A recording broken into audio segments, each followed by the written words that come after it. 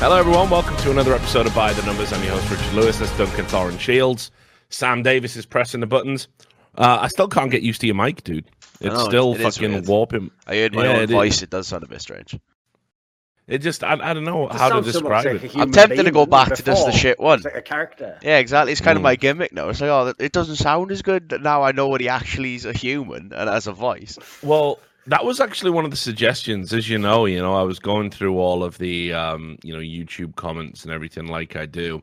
And one of the things were like, it just doesn't, it isn't Sam without that sound, without that crackle sound. Now, sure, maybe don't take YouTube comments too seriously. I had one today telling me that I should choke on my own shit.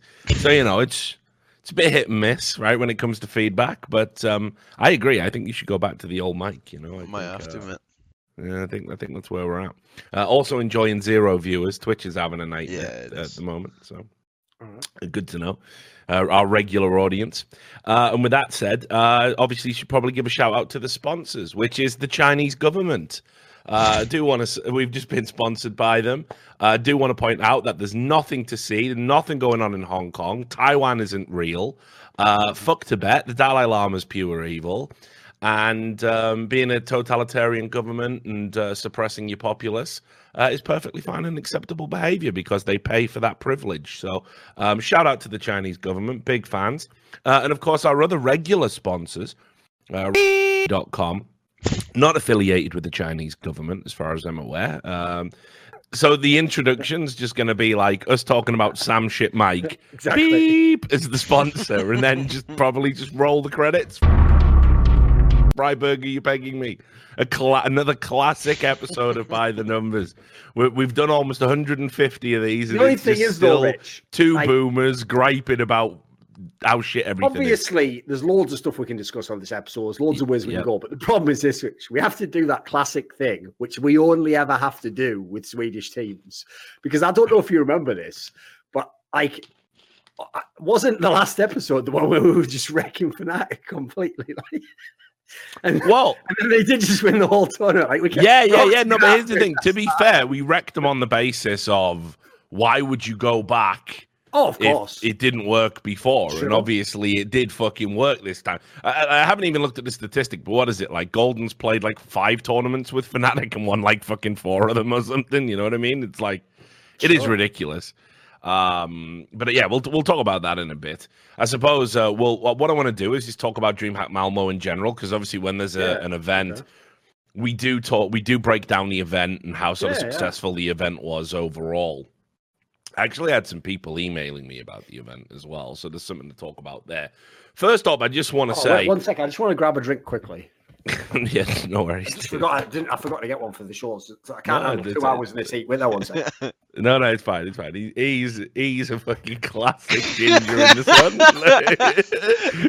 Watch him exit. Look at him go as well. Like he's like a fucking schoolboy trying to hide his erection. What's wrong with him? Like, fuck me, dude. In the game. That location nice and secret. No, I get it. I've got assassins coming at me too, man. I'm like, fucking, what are you sending those killers at my head, Jay-Z? That's how I'm living. Anyway, so look, the first thing I wanted to just address with the DreamHack Malmo thing was, we were in a situation where... By the way, just as a quick aside, all those times in green rooms where I told you that actually Kanye West wasn't going mentally ill and then he's totally fine. I just enjoyed his music. I do remember that. Right. When he announced... Do you now accept Kanye West might be mentally ill? Yeah, at that point, I actually started thinking you had a point there, Rich, when he just announced he's only making exclusively Christian-based music for the rest of his life. Like, you might have been honest with that one. Yeah, no, the fact that he made a video game, which was just... That is amazing, isn't it? It's just his dead mother in heaven flying through clouds. The best thing is when you tell people, they think you're trolling. You're like, no, it's real. No, go look at the he video. Actually launched a video game and then asked Mark Zuckerberg for $3 billion. And he said, I've got a business plan. And he wrote words on a piece of paper. That was a synergy. Synergy of what? Synergy. technology. It was just like buzzwords. It was ridiculous. So yeah, I mean, I'm not a doctor, I'm not an expert, but Kanye was giving me a sort of get this man some help kind of vibe. And yeah, I did see this announcement. Like, it's good, gospel, Christian-based music, whatever it is he's going to be doing. As long as he's happy, I'm happy for him. He's earned a bit of happiness in his life. Anyway, Counter-Strike. So DreamHack Malmo happened, and the first thing that we should probably talk about is we ended up in this situation where DreamHack Malmo literally happened so close to ESL New York that there was a chance that two of the teams would have just missed it because they were playing in the final. I believe their flight was something mental, like 3 hours after the final ended. Yeah, it was. Like, basically, if Evil Geniuses if it had gone the full 5 maps, they would have missed their flight and not been able to attend. Which, would be fine, I suppose, ordinarily, if we didn't know that the same parent company runs DreamHack and ESL. Sure. So, when you like, if I didn't know any better, you remember that big announcement that they did where it was like, your new circuit, 20 million, all the same shit we're giving away, repackaged, rehashed, that big announcement that everyone was losing their shit for because they want to bring like a bit of cohesion to the circuit with ESL, DreamHack, and all of those MTG events, ESEA and stuff. If I didn't know better, I would say having these two events so shittily close together to fuck over the players in the way it did, it's almost like it was a prank. To see our new ways loads ESL better. Was trying to wreck DreamHack, wouldn't you? Yeah. Yeah, but it just seems crazy to me that that was even a consideration that happened. And unfortunately, I think when we start talking about the tournament, we're not talking about what could have happened. Like, this could have been straight fire if it was like 5 days after ESL New York. Yeah. And everyone just had a little bit of a breather in between, and people had time to travel and get situated. This could have been another straight fire tournament. We could have had back-to-back straight fire tournaments. But when you talk about the major, obviously, like one of the topics that dominates is the idea of, did the player break fuck with the form of the teams? Well, the problem is it's the same scenario with jet lag for this tournament. Normally, you're talking about like one team says, I have jet lag issues or something. And so, you know what? You can dismiss that and you can say, well, be a pro, and buckle. Yep. The problem is, just like the scenario at the major, the reason I think everyone agrees is just because, by and large, most of the top teams' level was way lower. And similarly, the teams that were in New York, most of them seemed to be way below form at this event. So it's like, in a way, I know it's kind of a whack angle because I don't want to make it all about that. Certainly not. Like, you still have to win in the server. Obviously, Australia still made top 4, so it's not an excuse to come last, etc. But when that many teams get hit by the same issue, I kind of think you got to put some stock in it. It clearly is a factor. Yeah, and it definitely had an impact. I mean, look, I don't want to be like an NACS fucking apologist fanboy or whatever, but and I'll tell you one thing as well, like, talk about being in personal hell. It's always those dog shit cunts at Greyhound that benefit from this somehow. It's like there's some 5-dimensional Jenga going on just to lay them up with the, hey, what's that? Need to do an upset so Greyhound can pretend they're still a relevant fucking international CS team. We'll just give them Evil Geniuses having just straight got off a plane, eyes like piss holes in the snow. They haven't slept. Here you go. You beat them 16-10 in the best of one, and then you get to do an interview where you go, oh yeah, hey, we're fucking great, aren't we, you galahs? Just a bunch of cunts, aren't they? So this guy's name's like a penis. You know the human organ, a penis? Go on, Dick. Do your thing with the upper name like a penis. Sir. I know. Touch a succulent Chinese meal. No, I just can't handle it. But anyway, so I thought that was a problem initially going in. I also just want to point out, I got some emails from some of the attendees who said that they caught the video of the blast security I did with that YouTuber who basically blagged his way in. And by the way, can I just say, because we didn't talk about that on the podcast. Yeah, I know that's the thing. So just as a quick aside, one thing I can't handle about that situation is there is like a sentiment I've seen repeated again and again that goes like this: who cares? He couldn't have got a gun in there. What could he have done? So people were actually saying, what could a human being with access to everything that a body can do to other human beings in an area where he's not being monitored by security? Like, this is a real thing in the modern day that people are saying. Like, Yeah, you just got to you just got to take it. I found that quite alarming, personally. That whole video, not least because it's what I've always said. Like he actually could have gone one level further. I'm not even joking. If the same cunt, like here's the thing that means only he gets away with it. Most people won't. Most people just won't have the nous to do it. They won't have the balls to do it.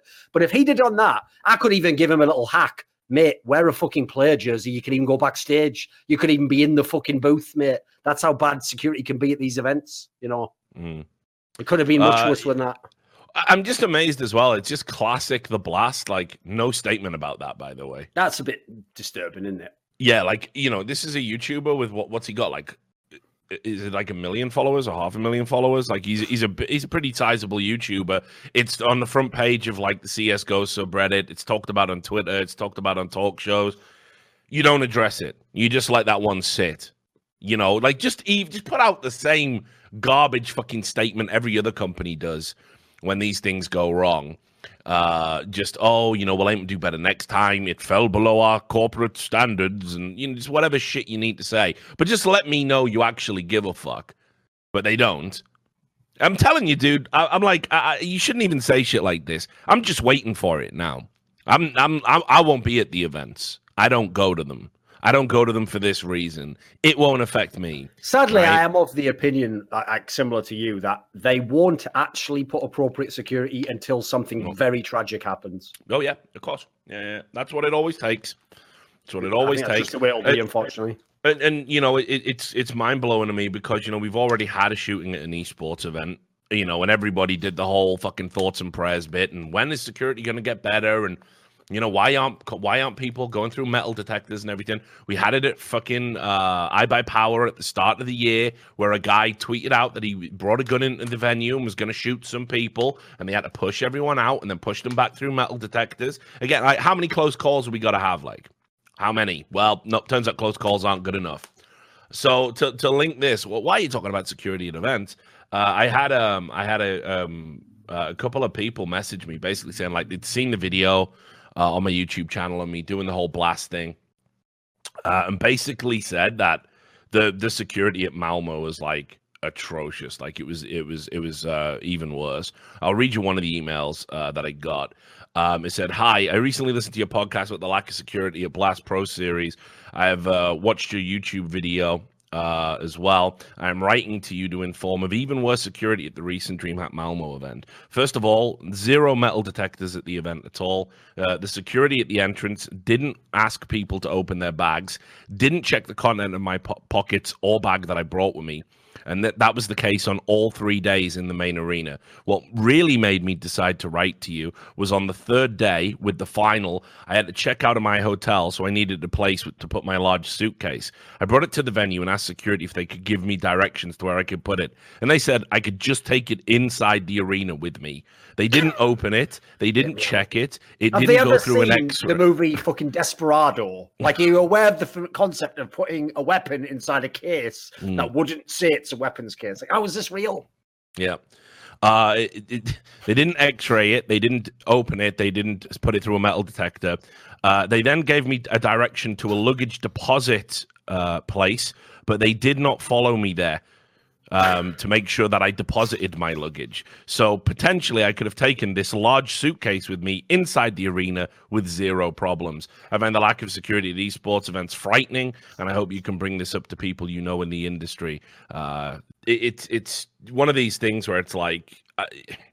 I just don't understand how like metal detectors at events aren't standard now. The bag ones especially alarming. The idea you could just bring in a whole bag full of stuff and then just go off around the bowels of the fucking arena with it. That's like the beginning of a fucking movie where that's a bomb. Like it sounds like it when you're describing it. Yeah. Just mind blowing to me that it's still a thing. We're still talking about it. Nothing's being done. And like I say, I mean, I don't feel comfortable going to events. Here's the angle I don't get on it, right? Explain this to me, because here's the thing. Like, I'm gonna guess, like that stadium in Malmo, like I've seen it. It looks sick. It looks like a proper stadium that you'd have events in, like a concert or something. I don't know if they have sports. I don't know if it's big enough for that. But here's the thing I don't get. Is it's one thing if you're talking about like an old school DreamHack where it was just in that Elmia building, it was just a massive LAN party and it's hard to keep track of everyone. What I don't get is this. If I go to the same stadiums that these fucking esports events are in, but it's not esports, they're never going to let me do any of this shit. Like, I can't go to the same stadium where like a fucking, like Elton John's going to play. I don't know why that's my go-to reference, but it is. Listen, if Elton John plays there, it's good enough for me. Hey, he's doing his farewell tour, man. So if my boy Elton's up there, you know, asking, do I believe in love or whatever, then the problem I have is this. If I just go to a random guy, like security guy, like, oh yeah, I'm supposed to work backstage actually and be allowed in like Elton's area, he's not just going to go, oh, my mistake, sir, welcome through. That'll never happen. They'll just be like, where's your badge? Where's the ID? In fact, if you even tried blagging it like some of these people, like that guy did in that video, a real like place that they care about the security, I think as soon as they notice that you don't have the ID, you get chucked out. Forget the idea. They just go, what, do you have an ID? You can't come in here, son. They'll go the other way and get suspicious. Like, why are you trying to get in here? So, like, people don't realize this is specifically an esports problem. It's not even these venues. Some of these venues obviously do come with real security that stop things happening to super famous pop stars and sportsmen and stuff. Like, they don't have these concerns that we do. Yeah, no, it's mind-boggling. On the plus side for the event, since as we're doing event assessment before we talk about the results, I do want to say that they managed to put the major to shame in one area. They actually had feature content. Can you believe it, Duncan? Feature content at a sizable event, and they had a little tribute to CS turning 20 years old. You know, with some memorable clips in it. Didn't agree with all of the clips that made some it of in. Was bullshit. Yeah, totally. But you know, it was certainly better than the tributes we didn't get at the last major. Certainly better than the feature content we didn't get at the last major with Star Series. So I thought that was a nice touch, at least, that DreamHack. Because understand as well, these guys, if you only have to go look at MTG's financial records, like, you know, DreamHack is millions and millions, yeah. Yeah, DreamHack's the company that seems to be told, you know, you're the ones that have to like run at budget, you know, hit your costs. And, you know, their events, this one especially, seem to at least have a lot of shine, a lot of polish to it, and a lot of thought put into it. And I know that they're, you know, stretched over there. So fair play to them. I thought that was a good feature. And again, it kind of underlined what I was saying about the major last time, that there was a shocking lack of feature content and sort of celebratory aspect of the game. It was like, you know, you didn't even get the show match in the end. No, I agree. Like that's one of those areas where I actually think, sadly, this is an aspect which is why the economics of the industry, at some degree, are spoiling innovation in Counter-Strike. Because if everyone's trying to inflate different areas of the market and then all the margins go smaller and smaller and smaller, what you're going to do is you're going to think to yourself, well, I have to run the event, I have to hire the talent, I have to do all these things, but actually I can skip out on shoulder content. Now you can, it just means, as you're alluding to, like, it actually makes an event like DreamHack Malmo feel more special than the major did. So in terms of all the like elements that have nothing to do with business, it's going to fuck you completely. But sadly, I think if you just look at where the industry is right now, it's too many companies aren't thinking that way. And a lot of them as well, that's an area where even if the money 10x is what it used to be like 5 years ago, we still haven't moved on from the fact that operators like this just run LANs. What happens is they have this LAN that's coming up. Let's say it's in September, right? I've got a LAN in September. So all I'm going to do is all my focus is on the LAN in September. As soon as the LAN in September's done, when's my next LAN? What, October, November? Right, that's my next one. So the problem is, too many of them can't have the bigger scale picture, and they can't plan stuff out and do things months in advance with the production value that you'd want on features that you're talking about, which would obviously be brilliant. So sadly, I think it's just an indictment of where the industry is this year. Hopefully that's one of the things I'll change next year when all this money comes in. Because I hope that I feel like that's the area we're lacking the most, because it just makes the events way cooler when you have all that shit. Oh, for sure. And I think it's something that, honestly, you know, I just wish it would be more kind of thought out. Like in your downtime between events, why can't you record, you know, evergreen content and just have it queued up? Something we haven't seen before. You know, just show us something. You know who the attendees are going to be. You have a vague idea of what storyline's going to be relevant going in. It can't be hard. It does feel that it's like, again, this constant pressure to sort of find where the margins are so you can make as much profit as possible off the events, which is totally fine, by the way. I don't have an issue with that. You know, if these events aren't profitable in and of themselves and you need to cut a few corners to make them so, you got to do that. Bottom line, it's your business and you got staff and everything to think about. But it's the one area that upsets me, that, you know, when people try and scrimp and save on, is that you don't get the feature content that I want to see between broadcasts, more than, hey, here's somebody in the crowd with the fucking fans. Listen, I'm sick of hearing from the fucking fans. I hate those interviews so much. I know, I'm sick of hearing from the fans. Like, listen, brilliant. You've traveled fucking 400 miles to watch your favorite team. I know you got 5 shirts, by the way, from 5 different fucking teams in your fucking suitcase. And as they go out one by one, you're just switching them like the fickle fucking degenerate you are, right? Yeah, I'm just tired of it. Like, brilliant fans. Yeah, awesome. Woo. Like, fuck me, dude. It's bad enough that you're cutting away from actual stuff that's going on in the game just to show some dickhead with a sign. Could you even imagine that? We do that way fucking more in esports. And could you even imagine in a fucking NFL playoff game them going, right, and now we're just going to go over to an interview with Billy, who's come with his granddad. So, hey, you're a big fan of the Packers. What do you think of, is Aaron Rodgers your favorite player? Like, they would never do that in like a big prestigious playoff game. No, esports can't stop smelling its own farts. I know, it's ridiculous. And I'm not talking about the forced behavior of Riot. Riot Games, yeah, no. Exactly. That's all you were going with that immediately. No, but the reality is this. It's like, okay, if a player is saving a gun, I want to see if he saves it or not, because it's important to the storyline of the game. It's important to what happens in the following round. Him being hunted is not an opportunity for you to just go to a crowd shot and show doing that classic thing that everyone does at sports. I'm on camera and I don't realize it. I'm on camera and I don't realize it. I've realized it. I'm a fucking moron. And then they just cut away. That's a because gift, you're a moron. Brilliant. Love that. Let's see that fucking 600 fucking times a broadcast, eh, guys? Let's see that 600 times. Also, look, he's dabbing. Brilliant. We never even had this in European culture. Why have they started doing kiss cams events? Have I missed something? Yeah, that wasn't even part of the esports thing. Why are we doing kiss cams? And I've told you, look, they're trying to tackle the incel problem. That's what's going on there. It's like, quick, do a kiss cam. The incel's going to rise up quick. You know, that's what that's about. Don't you realize we live in a society, Duncan? Haven't you gone and watched Joker yet? Yeah, they're everywhere. The Joker version of that is they're going to do a kiss cam thing, aren't they? And then some guy who's just sort of like friends with a girl is going to feel pressured. He's going to kiss her. That's going to be used in court. He's going to be life in prison for like inappropriate behavior or something. And then at the end of the broadcast prison cam, where it's just live from his cell. And all the kiss cams in his prison cell, yeah. Oh, they're watching as well. Get over that bunk. Oh, buddy, turn the kiss cam on. Anyway, serious topic of conversation. So yeah, I'd rather watch features than have it padded out with like fan service. That's just me. I understand it's cheaper, but it does make for a worse broadcast. Also, something that came up at the event were that analysts that were doing the broadcast were basically heckled, and there was people shouting insults. Always been a fan of that. Yeah, people shouting insults at them. And I don't mean Henry is a wanker, which, is something... Yeah, which is true. Absolutely is true. Anybody who's seen him open his laptop on a shuttle to an event knows that Henry is indeed a wanker. But Stunner put a tweet out about it, saying, "Hey, fans of CSGO that attend events, if you think yelling insults around the venue at analysts for their work on the desk is a good idea, shame on you."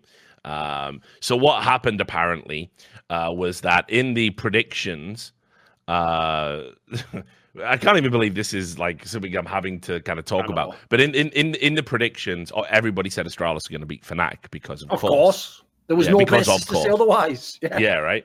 Unless you can see the future. And people were saying it's going to be a 2-0. It should be a clean game. Of course.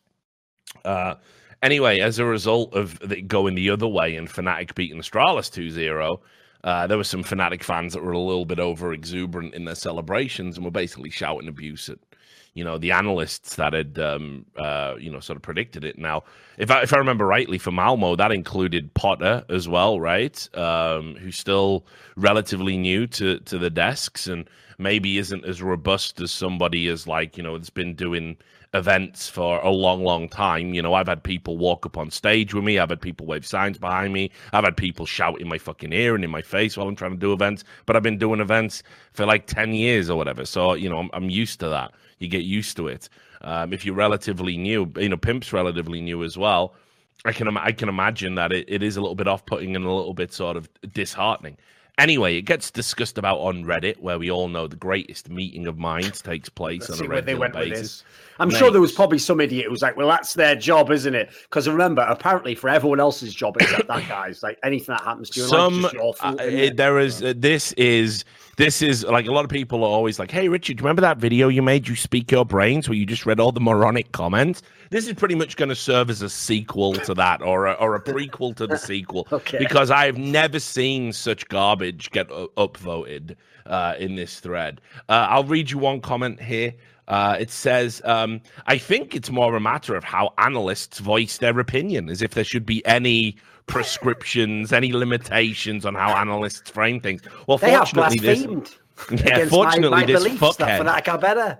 Because, you know, maybe you're like, oh, well, maybe he's got a point there. And then you go, okay, well, give us some examples, fuckhead. So the fuckhead gave us some examples.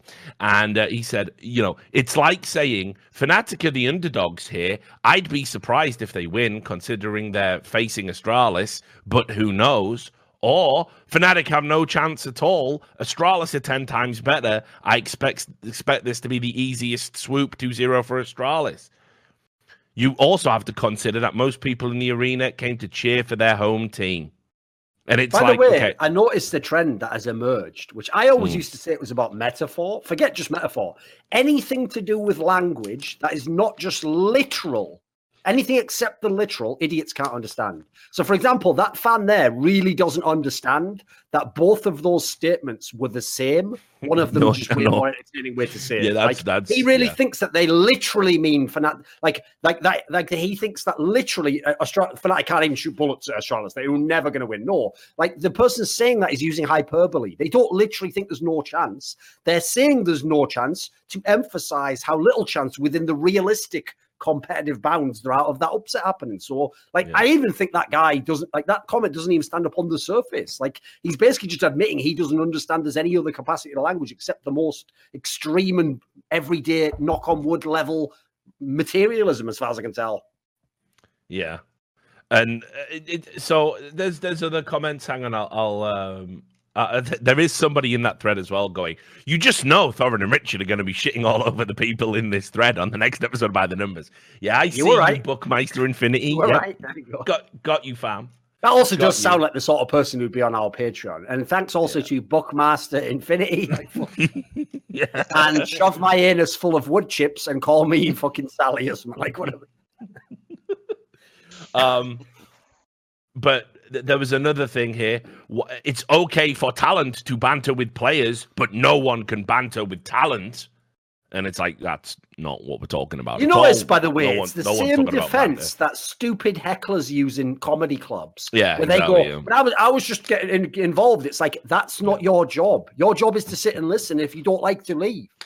That's it. Yeah, that is the extent of your involvement. You are part of the show, exactly. Yeah, no, but this is the thing. I think this is the downside to all of the fan service, right? Like, fans are starting to think. Believe that should. It's like it's like, you remember when we did that DreamHack in London, and there was literally a guy stood behind me going, yeah, like a sign for about 5 minutes, and I took his side. I was like, you all right, mate? Like, you know what I mean? Like, just live on air, because I got no truck with that shit. Like, you know what I mean?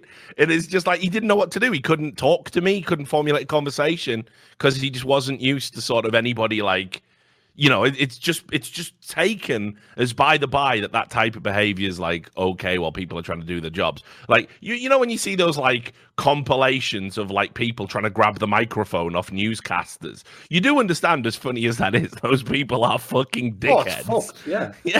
It's not about the fact that you can't like be spirited if you're in the crowd. You can definitely shout stuff to players if you want. That's the atmosphere that basically people want. But there is no place for like legit like fucking making the job harder of the analysts. Just no place for it. Talent in esports have the such thin skin. See, the people on Reddit who go mental when you say anything. Yeah, like, but again, I want people to try and understand, right? So you're doing a job in a building, and people come and shout abusive names at you. There's not really any sort of environment that didn't happen to me when I had an office job. That didn't happen to me when I was working on a farm. That didn't happen to me when I was laying brick. It didn't. There wasn't somebody going, you fucking shit cunt. Look, your Darbo's all fucked up. You know what I mean? Like, what? Nobody was doing that to me. By the way, I love this take as well, because one of the stupidest takes on the internet is always when people have a half-baked false equivalency. So this is like the people who are like, oh, you don't want extensive government laws to decide what words you can and cannot say or are compelled to say. And then later, they're like, what, you're complaining you got beaten up by anti-fascist thugs? Why are you little snowflake? Do you need a safe space where you don't get beaten up? It's like, what's the equivalency? Like, the equivalency is so whack, it's unreal. So how is this in any way part of my job as an analyst, to take abuse from fans? Like, no, is that part of the job? It's all part of by the show, same apparently. Logic. Why is it not the job of the McDonald's employee to just take me screaming in his face while I'm eating the burger then? Why don't I just go, where's all the chicken nuggets at? Just right in his face. Like, why would that be his job? It has no relevance. Another one upvoted. I'm not a Fnatic fan, but what do you expect? It's going to be amazing. Yeah, immediately good, isn't it? I am not a Fnatic fan. But honestly, what do you expect if you trash talk a legendary team with such a legacy as an analyst and then they end up winning? You want esports to be a sport? Welcome to sports. Well, we've been officially welcome to sports, so yep, thanks, he's welcomed us in. Yeah. Thanks, random player CSGO. Welcome. By the way, I'm glad. No, it's good. Come aboard. Yeah. The only thing is, though, I don't want to hear anyone who watches the English Premier League ever say that Man United is anything other than the best, because the legacy of Man United is greatness. Like, they're probably the best team now, because look at all the championships. Like, don't ever predict against them. And Man City, what you on about? When I was a boy, they had no fucking good players. They're shit. Man City's still shit. Of course. Yeah, exactly. They have, right? They've still got Joe Royal as manager, haven't they? Is King Clancy still there? Is he scoring the good?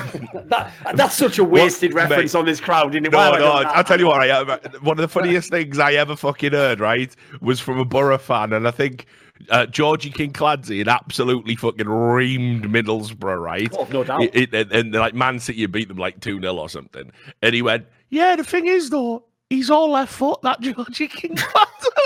He's just fucking styled on you, man. He just single-handedly destroyed your team. Well, he's all left foot though, isn't he? He just couldn't fucking. I had to try and squeeze something bad in there, and that's the best he could come up with, Anyway, somebody. Oh, this is also upvoted. Hey, Stunner, you're doing a bad job, and you're getting called out for it. Now stop crying. Because PewStream on Reddit doesn't understand. Stunner's not an analyst. This is about analysts. I know, upvoted, of course, though. Upvoted. Everyone just agreeing with him. Like, yep, Stunner's bad at his job. That's right. Nothing to do with the conversation. Stunner's bad at the job. Somebody followed it up with, seriously, keep Stunner off the mic. He's really not very good and hasn't improved at all, despite all the airtime he's been allowed. Now, that is objectively false. That is here's the thing. You could say he's not my cup of tea. I'd even go, he's not very good from a technical perspective. I disagree with that assessment. But, if you say that, maybe you know something I don't. But to say he hasn't improved at all is the most outrageously... Yeah, exactly. One of the most, improved in any, field of esports talent. Just ridiculous. And then somebody underneath goes, it shouldn't be controversial or wrong to say Stunner isn't a good desk host. He is, to be frank, a bad one.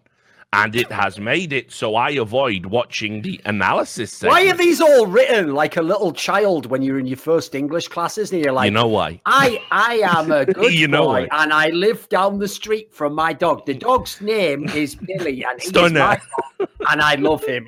It's written like a little child's written. It's like, what the fuck? No, it's mental. So anyway, welcome to Real Sports.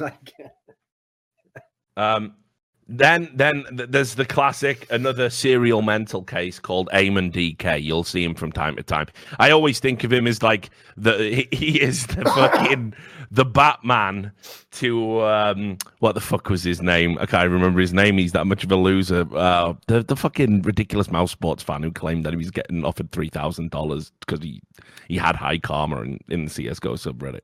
I can't even remember. Anyway, whatever that lunatic. Someone will remember Reader Too Strong or whatever the fuck that one's called. No. I'm trying to think people with mouse flare. I can't remember. The one who pretended he was a fucking patron of this show. Radiant Sun. That's there you go. There you go. So you got him and DK is the Batman to Radiant Sun's joke, and they're just utter shit. And they just post every day endlessly, 20 posts a day of utter garbage. Upvoted, of course. Insults or threats? Who gives a shit if it's just insult? It's just banter, isn't it, right? You don't get to shit on pros for their play for years and then cry when fans start shitting on you for your analysis.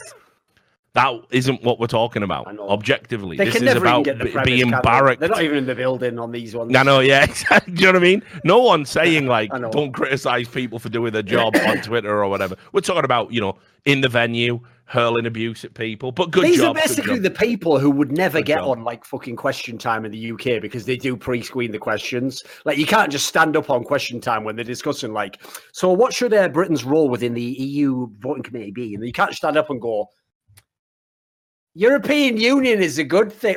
You can't just go off completely off topic. You have to have a point. There's no point to any of these. Another upvoted one. Who cares what Stunner thinks? I'm out. Imagine that guy, right? It's a compelling I don't normally argument. use memes, but with some of these, I would just do that SpongeBob all night. All right, I'm a head out. I can't even take this one. I'm out. Let's get me out. So what else? I can't even read that one because someone's managed to work in something ridiculous. I'll show you that one later. Don't be a little bitch, Stunner. Ex-military, of course. Imagine it. I know. Ex-marine. I know. Yeah, it's but he's got nothing compared to incel. No, it's true. Yeah, dude. Some incel on Reddit talking down to a fucking combat veteran about being a little bitch. It's just every day. It's just a river of shit you just swim through, isn't it? Well, it was a good day actually. Only a little bit went in my mouth today. The swim continues. That is what it is. Dealing with the esports fan base. I'm saying listening to people in a pub. Straight fuck y'all. You're out of control. When you're in the pub and you just hear people having conversations about UFC and you almost just have to leave when they're just going see, I wouldn't go down. I've got too much heart, fucking hell, look at the way he just takes that. He just doesn't have the fucking, you don't understand. I'm Italian. I'm a fighter. I don't fuck around like that. You just got KO. If someone put me in an armbar, I wouldn't tap out until it fucking broke. I love the ones who are like that. I'd make him think I tapped out with it flapping around. I'd break his fucking jaw with the fight me fucking hell. He goes, and when he realises I'm not giving up with a broken arm, he'll be mentally broken, won't he? He won't be able to even come back. Right. I'll continue this. Don't be a little bitch, Stunner. You expect to banter and cry at the first opportunity that people talk back. You're not holy. You're a fucking analyst. Home fans will boo you. I mean, this is just all over the place. Yeah. Home fans will boo you if you pick against their team. Happens in every fucking sport. Grow a pair. Turns out, of course, in every sport, I'm trying to think of a desk segment where I've seen like in the NBA or in the NFL where a guy goes, well, I got the Pats winning this one. And a bunch of fans go, kill yourself, you cunt! In the back. I don't remember that bit. Never seen it. But you know why? It doesn't happen. So, okay, but grow a pair, Stunner. We're now gonna patch in 14-year-old Billy from Wisconsin. I think Warren Sapp is a bitch. It's imagine that. And then I'll just read this last comment. Stunner has intense asshole energy. What does that mean? What does that mean? He just gets on you and just keeps riding and riding. What is intense asshole energy? What is that like? What is that? Is he an alternate fucking fuel source? I don't understand. But anyway, so yeah. Bottom line, guys, just a little word of advice. People don't mind fans cheering, chanting, booing. When people are trying to do their job and you're heckling and throwing abuse at them, you're probably stepping over a threshold that you probably shouldn't. I think we can all sort of agree with that, right? I didn't have to put up with it. when I was doing analysis stuff. I can't think of a time it ever happened to me. It's definitely a more recent development. As I said, I think it's to do with the pandering and the fan service bullshit. How did so many people get this topic wrong? It's the easiest topic of all time. All you have to do is have even one shred of human decency and just side with people being allowed to do their job without having abuse screamed directly. Doesn't work, mate. Like the idea people are going, this is a tough one. Which side do I come to? Who do I support? I was the guy getting screamed in his face or the guy doing the screaming? I think I'd probably have to come down the side of the guy screaming because this is sports. I was going to side with the idea you should be allowed to do your job in relative comfort and security, but then I just saw Stunner's intense asshole energy and just couldn't control myself. Fuck me, what a nightmare. All right, we can talk about the games, I guess. Let's do that. Let's start with the sort of the sad story of NACS at this event. There was a lot of kind of high hopes on, what kind of possible era could we be entering into now? Are Liquid going to bounce back? Are Evil Geniuses going to, continue, the form they showed in ESL New York? Well, turns out they turned up, got beat by Greyhound on day one. You end up going into the best of threes. They got beat by Mousesports 2-0. And that's pretty much all she wrote. So it wasn't like, and they went out in joint last place. Now, I am inclined to say that, first of all, I know Karrigan had those demos. They were ready. You were prepped. So you were running into a decent team. Mousesports probably probably one of the last teams you actually want to play for your tournament life, especially if they're the underdog. It's just a nightmare scenario. Let alone with the whole problem. You've already lost to Greyhound. Your morale's already down. You're already tired. You've gone from the high of winning an event nobody expected you to win to literally having to get on a plane before you've even had time to fucking put the trophy down, flying out to Sweden, and then you find yourself in this situation. So I'm not reading too much into it. I think, funnily enough, there were still a few positives that came out of this, if that's possible. Like a loss to Greyhound is always a nightmare, but in the Mousesports series, they started to kind of like get going towards the end, and they lost in like overtime. It might even have been a double OT actually on Train. It was a really good map, really good series from what I remember. And you could see Cirque was starting to hit his shots. Like Breezy was still having that good form. It wasn't like a total wipe. Obviously, they should have gone deeper in the tournament. For me, I think like there's no need to have a knee jerk or like bad reaction about what happened with Evil Geniuses. It was like a bridge too far. Honestly, they would have been better off not going to Malmo at all, I think. Once it got to the point where it was like you had to go straight from the final to the airport just to make it there on time. I know obviously you can't do this, but if there was a world where they could have done this, it would have been better not to have attended. So I totally give them a pass for this event. The problem is this is an example of one of the areas that will mean that, like, there's like a subtle angle on oversaturation that people always miss, which is it's totally false that teams have no choice what events they go to. They have, especially right at this moment, they have massive amounts of mobility as to what events they attend, assuming they are a good enough team to get invites, at least in the old system. I know that ESL Pro Tour thing's supposed to get rid of a lot of the invites and stuff, but the old method where, you have to be a top team, etc.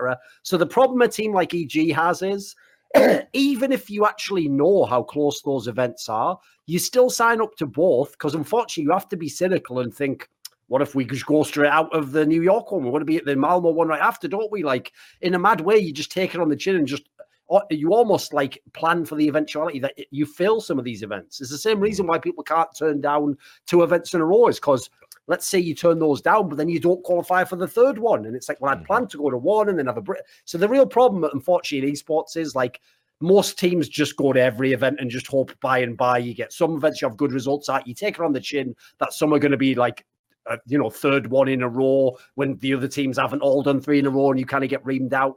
So, yeah, I kind of agree. Like, it looks really bad. Like the results they had and who they lost to, yeah, that's not good enough for a team that just won a massive event. But I'll also say pretty reasonable extenuating circumstances from which to then have performances like that. And as you said, even then, it's not like they got utterly smashed in every regard. Like, they were still vaguely in these games. So I'll agree. Like, put it this way: if you're loving the potential of them from New York, there's also potential stuff like this can happen, but I doubt it would. Like, the circumstances for me are extreme enough that I think it's kind of a one-off. I would expect them to do much, much better next event. Yeah. And then meanwhile, we had obviously Team Liquid worth talking about while we're doing the whole NA connection. Team Liquid in a weird spot, man, because I kind of feel that they need to get a deep tournament run at the next event. They need to, maybe make a final, maybe win a trophy, or we're starting to talk about whether or not they're slipping away. On the first day, again, best of ones, take it with a pinch of salt, but losing Overpass to Optic, really weird. And they were massively down at halftime. It looked like they hadn't got going at all. It was like 14-1. And then they battled back. The T side of Overpass is what most people praised Team Liquid for at other times in the year. Like, that was one of their best halves, basically. So the idea they'd start a tournament like that shows you where they were at.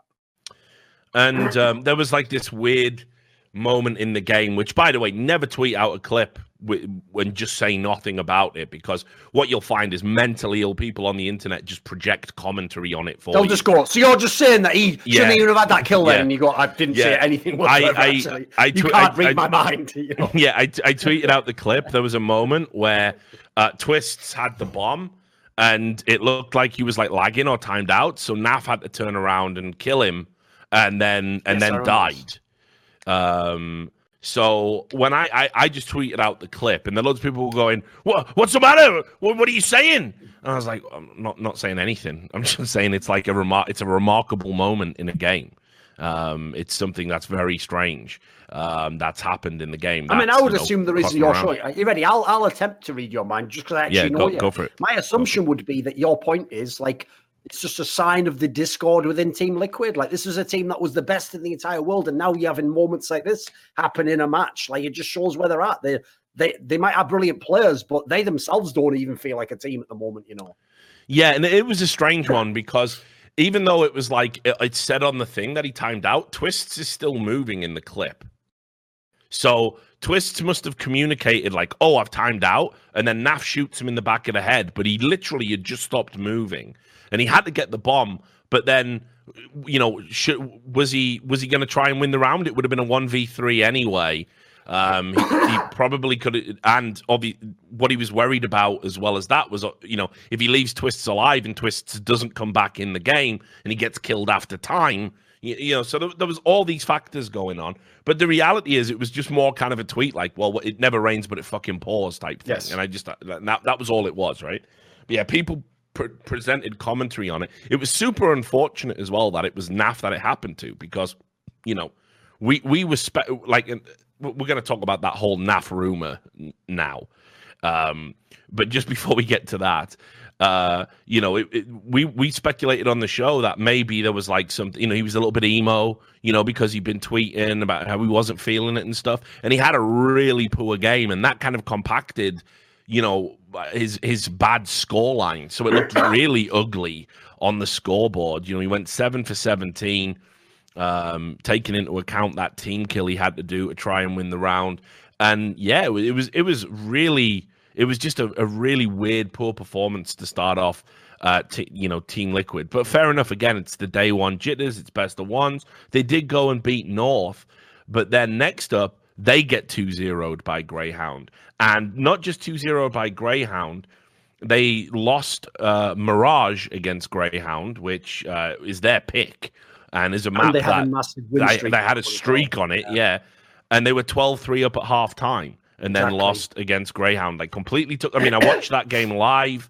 I was being heckled and abused in the Twitch chat. I've took a lot of very interesting screenshots. People threatening to hack my emails and stuff. Because again, I've got the temerity to watch. Welcome a game to Real Sports. Live. Indeed, welcome to sports. Just all part of the show.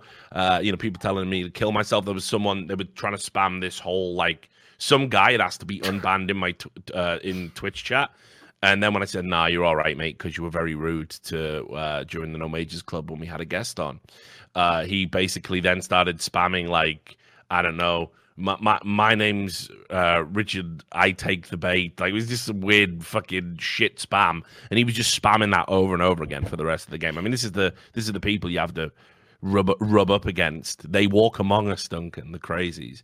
So I was watching this game live, and I just couldn't believe what I was seeing because they threw so many rounds. I mean, it was like, again, Greyhound are the beneficiaries. Whenever a team just implodes, Greyhound are there to take advantage and pretend. All I'll say is this, and obviously people will take this the wrong way and get offended, but luckily they're Greyhound fans. So I don't give a fuck. I'll just say this. So your team beat Evil Geniuses in Team Evil Geniuses a best of one, and then beat Team Liquid in a best of three. Fucking hell, your team sounds good. What, they must have gone deep in this tournament. Well, immediate elimination right after that. Almost like it wasn't them doing it, wasn't it? Almost like the other teams played a large role in that. Now, listen, individually, a couple of ground players had some good games. Fair play to them. The Dexter guy went off. Never Dick Stacey, of course.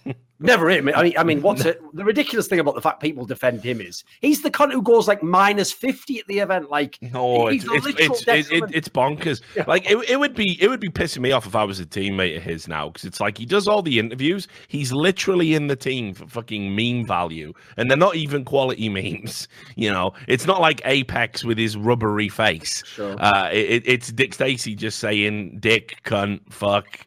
You know, sexual innuendo, we're thick, we're pumped, like, just over and over again. Meanwhile, the four players on Greyhound are just sort of dragging him through series after series. Also makes them seem like a joke, because that's the only thing the team's famous for, whereas actually some of the people who probably deserve credit for their play are never going to get it, because they're overshadowed by this guy. Like, fans just tunnel too much on that storyline. Yeah, and with that in mind, you know, like, you look at some of the rounds, like that Malta had and Dexter had, you know, these guys did fucking pop off at times, and Dexter in particular looks like a legit talent, very consistent. You know, it is weird that you're basically a four-man team dragging this guy through games who's also happens to be the voice of the team and is casting you in a really bad light. And it's like, I don't know, it's fucked up.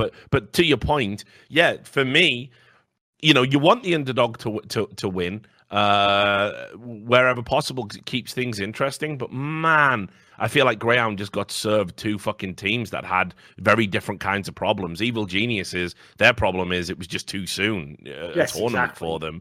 Team Liquid, on the other hand, having some sort of mental... team to go through, having all these problems and still win, of course. Yeah, they're just having a real crisis of confidence again right now, which is something I thought they'd overcome. But you know, Stewie had a pretty poor show in here. You know, Twists was still good. Elige was subdued. Just lots of things that were going wrong. But that throw, and by throw I mean choke, I should say, obviously. Although some people did message me saying, Richard, they're throwing the game on purpose for betting purposes. Like, they're one of the highest paid teams in the world, guys. Like, I don't think they want to win like a fucking, you know, extra, you know, $300 on the side or whatever the fucking limited bets are. But okay, good job. But anyway, yeah, you know, they totally threw this game away in a fashion I can't remember Team Liquid doing before. You know, not this version of Team Liquid. This was an unbelievable. This was like old school Liquid choking, and that is a big problem. And it fed into this idea that there were problems within the team, which obviously led to this ridiculous situation with the rumors that we'll get to. But first, I'll just get your thoughts on, you know, where Team Liquid needs to be. I still subscribe to what I said on the previous episode, where I think they just need to plow through this shit, be like a battering ram. Their roster's too good. Their team's too good. It will not stay like this. You just have to believe.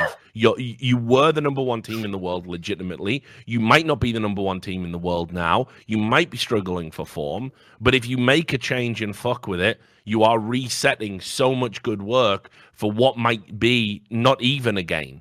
So I hope they do continue and just push through this rough spot. Yeah, the problem I have is I kind of agree. Like, I think you should definitely keep the roster. It's got so much potential, but the major issue is in between their fucking ears. It's like inside their heads. I actually think personally, even from the major, all the interviews make it sound, and from the conversations I've had with them, like they're the ones that overreact. Like, they're taking the fact that they lost some scrims as being too indicative of what's happening. Because all I'll say is this: if people wonder why I haven't sort of hit panic stations until now, it's because this is the first time they've actually lost a best of three that looked really bad. Every other time, it was just the best of ones they were losing, or they were losing to Astralis. You can't simultaneously tell me Astralis is the best and then say you are shit if you lose to Astralis. Like, that's the only team that was getting these guys in a best of three. And the last best of three they played was a fucking banger, one of the series of the year. So this is the first time I've really had my moment where it's like, wow, that is fucking, like, I would never think they could lose 2-0 in a best of three to Greyhound. Absolutely. Yeah. They also have the jet lag excuse. They obviously played the semi-finals in New York and were coming over with not much time off. The problem I have for this team is I also agree with what you said at the beginning of the segment, which is it just feels like because they have put so much pressure on themselves and they themselves are overreacting so much to these, until this tournament, minor problems. I really think that they're a team who, this is a really terrible thing to have if you want to be a great team as well. They can't be second or third best.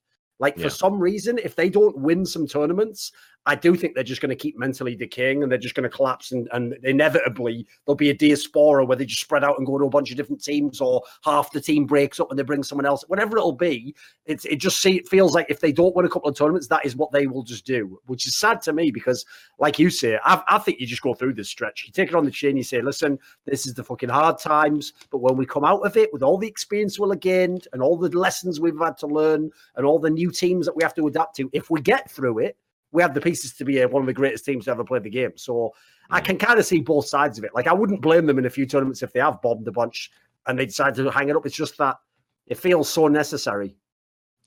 So we can talk about what happened, this absurd situation that came about. And remember, guys, look, I talk about this all the time. Obviously, when somebody has a good record of being a journalist and breaking stories, you should certainly believe them. No issue with that at all. It always pisses me off when I see people going, "Oh, it's just DK. He gets stuff wrong all the time." I think I can probably think of like maybe one story. He has to have one of the best records of all time. Not least because I can even say, me and you were in CSGO, so we can say this in a way a fan can. He's one of those guys where if I see a story that didn't happen, I nearly always know he was right. Actually, it was in the works, and it just changed their mind, or they didn't get the player they wanted. Someone else bought him. Like yeah, that's what I was going to say. I think there was like one story that did change last. The amount of times I've ever heard one from DK, and this is a perfect example, which is like this story, where I've never heard a single thing vaguely close to it. I don't think that might have happened once ever with DK, and that might have just been my lack of connections. Because as you say, the key thing is if it's DK, my brain goes like this. Well, because he has a track record, that's like he's built up a bank of credit. Now, if there's one where it's on a question mark, I can give him the benefit of the doubt. He's been right 20 times, or he's been right 21 out of 23 times, like some really crazy batting average. Whereas the difference is, no offense to this guy, I didn't actually recognize this person's name. Like, I might have read one of his reports on Rivalry. Is it Rivalry Rights 4? Rushby, sorry, yes. I might have read one of his reports, but unfortunately, when you're a beginning person, people don't tend to look at the name as much as they just read the content, So I just have to say, I couldn't give this person the benefit of that because I don't know them at all. I don't know their track record at all. I saw some posts saying they'd done a couple of other stories, but I can't say either way on that one. So basically, what happened was, on the previous episode, me and Duncan were talking about how there's this like weird vibe around Liquid right now, and if we were betting people that we would assume Team Liquid are going to do something stupid and make a roster change, and if we were the same betting people that assumed that was going to happen, we would also assume that it would be Naf who went out because he's the one that's outwardly displaying emo signs, tweeting that he's not confident, this sort of thing. And then we further added, if you were going to replace Naf, you would probably make a beeline for Automatic, who plays at Cloud9. Pretty reasonable speculation. Yeah, but it was all speculation. Pure we made it absolutely clear that's all it was. We were just guys in a bar going, right, who should they pick up for wide receiver at the next split? That sort of shit. Bizarrely, what happened was that exact same story, as we theory crafted it on this podcast, ended up being reported over on Rush B Media. And I was like, wait, what the fuck? That's like one of those moments where you have to catch yourself like, did I know it? Or, am I God? Did I will it into existence? Obviously, Obviously, this happens to people sometimes. Like a great example I would give would be sometimes. I know there are a lot of stand-up comedians that people don't understand. There are professional stand-up comedians that really do legit steal material. They just go and take someone's material and barely reword it and just use it themselves. But there is clearly a real phenomenon in stand-up comedy where someone's just heard so much comedy of other people that eventually an idea resurfaces as their idea, and it's just it's a mixture of parallel thinking and forgetting where you heard it. So I know what you mean. When I saw the report, I even started thinking myself. I mean, I sort of speculated this myself with people, but I don't ever remember anyone else like prompting it. I always said to them, like, again, just a wild theory craft. If you had to come up with someone they'd kick, naff someone who doesn't seem to fit the culture. If you had to come up with someone they'd recruit, well, no one hates automatic, and automatic in theory has the in with Stewie, and he's a winner. Blah, blah, blah. Yeah, it's one that, like, so I agree. I even started thinking to myself, like, bear in mind, I know I haven't heard this absolutely anywhere. Why does it feel familiar when it comes out in this report? Like, it did seem a bit weird on that one. Yeah, but then you see what slowly started to unravel was that Team Liquid, not for the first time, because, I had a terrible track record with Team Liquid. Steve Arnstead's lied to my face before about how, we're sorry about what we did and we denied stories of yours in the past and we won't do it again. We'll have better relationships moving forward. They used to have a terrible track record with journalists. Oh, no, no. They were one of the worst orgs for it, frankly. But they were right on this one, because they basically were going like, listen, guys, this is fucking crazy. Like, we don't even know where this story had come from. Well, anyway, I've been told that basically what had happened was our fucking podcast, that theory crafting, went out into cyberspace, right? And people started talking about it. And then it just so happened that this guy's source heard it from one of their sources and then told it to the journalist. Guys, listen, I appreciate it, Blunt Smoking Innes Destroyer, when you support my Patreon, but that doesn't mean you can be a primary source on a future news of stuff you hear on the podcast, mate. Come on, please be reasonable, But we were what's the tier of the Patreon where you get to be the primary source on a That's a $1,000 tier, I think. Yeah, $1,000 donation. You can be a primary source on any fucking. You can just make up any old shit you bananas bullshit that's just in your head. Yeah. So anyway, the story gets published on October 3rd. And basically, the reporter Will Land, who writes over at Rush B, he's not the main guy who's called Ryan. I want to stress that. And Will Land's had a couple of stories, that I can think of that have been accurate. So people were saying, like, oh, Team Liquid, when the teams deny things, it's usually happening. But as I said, I went out there and asked all my sources, like, is this fucking real? And everyone went, nah, there's no way. Like, there's just no plans. No one's having any talks at all. Automatic's not scheduled to go anywhere. No one at Team Liquid wants to replace them. In fact, they're still under contract, like, for quite some time. This is silly. It's a silly rumor. And I was like, yeah, I fucking guess so. And, people... This guy ran with it and said, listen, I've done my vetting. I stand by my sources. We will wait and see. Anyway, the player then, the writer basically had to recant it publicly. And said, I spoke briefly with Joker Steve from Liquid and updated my story accordingly. I can't stress enough how classy Steve was and that my respect for Liquid has gone up even higher than it was before. I want to apologize to them for any unnecessary friction between the players and our staff. Just to clarify, this wasn't something that was made up out of thin air, not by you, by us, by me and Duncan, yeah. Myself and the Rush B team went through the same protocol I've done for any of the roster story, which is worrying if you get it this wrong. All of which were accurate. It has become apparent this was different and the info was incorrect. I can only move on and change my protocol moving forward, which is what I plan to do. Thanks to the journalists I spoke with in private about this for their advice. You know who you are. Again, apologies to Liquid, and I appreciate them being a class act. So this is like one of those weird fucking situations where it's like, you know, I have a problem even with his statement there. His statement made me more concerned than the initial story. I'll tell you the first obvious reason. When he described that, like, you know, because he was using a lot of buzzwords like my protocol here and all that. You mean your source? Let's be real. You mean your source turned out to be full of shit, which probably also means, by the way, homie, that your source isn't a source, as in it's not someone who has direct information. It's someone else who's using hearsay. Because let's face it, your source wasn't a fucking Team Liquid player, was it? Use your brain. If it was, then they lied to you outright, in which case you're in trouble anyway if players are literally setting you up to get fucked. But this is a problem. Is I get why fans sometimes go, ooh, it just says sources. Who could that mean? Most of the time, that is sources who are really prominent people. You just can't reveal because they're prominent. You're not supposed to use sources to hide, obfuscate the fact that the person even telling you doesn't know what the fuck they're talking about. Because I've seen people, I won't name names, famous esports journalists who are, I'd say, more on the hack end of the spectrum, use each other as sources. It's like, what the fuck is this? Yeah. You're not a source. You're someone who collects info from sources. The best you can do is vet them. So I would just say that even the phrasing on that sounds like he almost admitted the truth of the matter and just apologized and said, I had shit sources. Next time I won't do that on a story that, you know, obviously could be very controversial in some senses. But instead he sort of backed out and made it sound like, well, who could have seen this coming? Come on, man, child, please. And I'll throw one last thing in as well, which is I don't know the guy, so I can't comment on anything else. But I did look, as I said, and check, have I ever seen any other stories by this guy? And I saw on his account on Rush B a different story in which I think it was like a roundup type post where he was giving like thoughts on a bunch of things in the industry. It was about the franchising thing, that's right.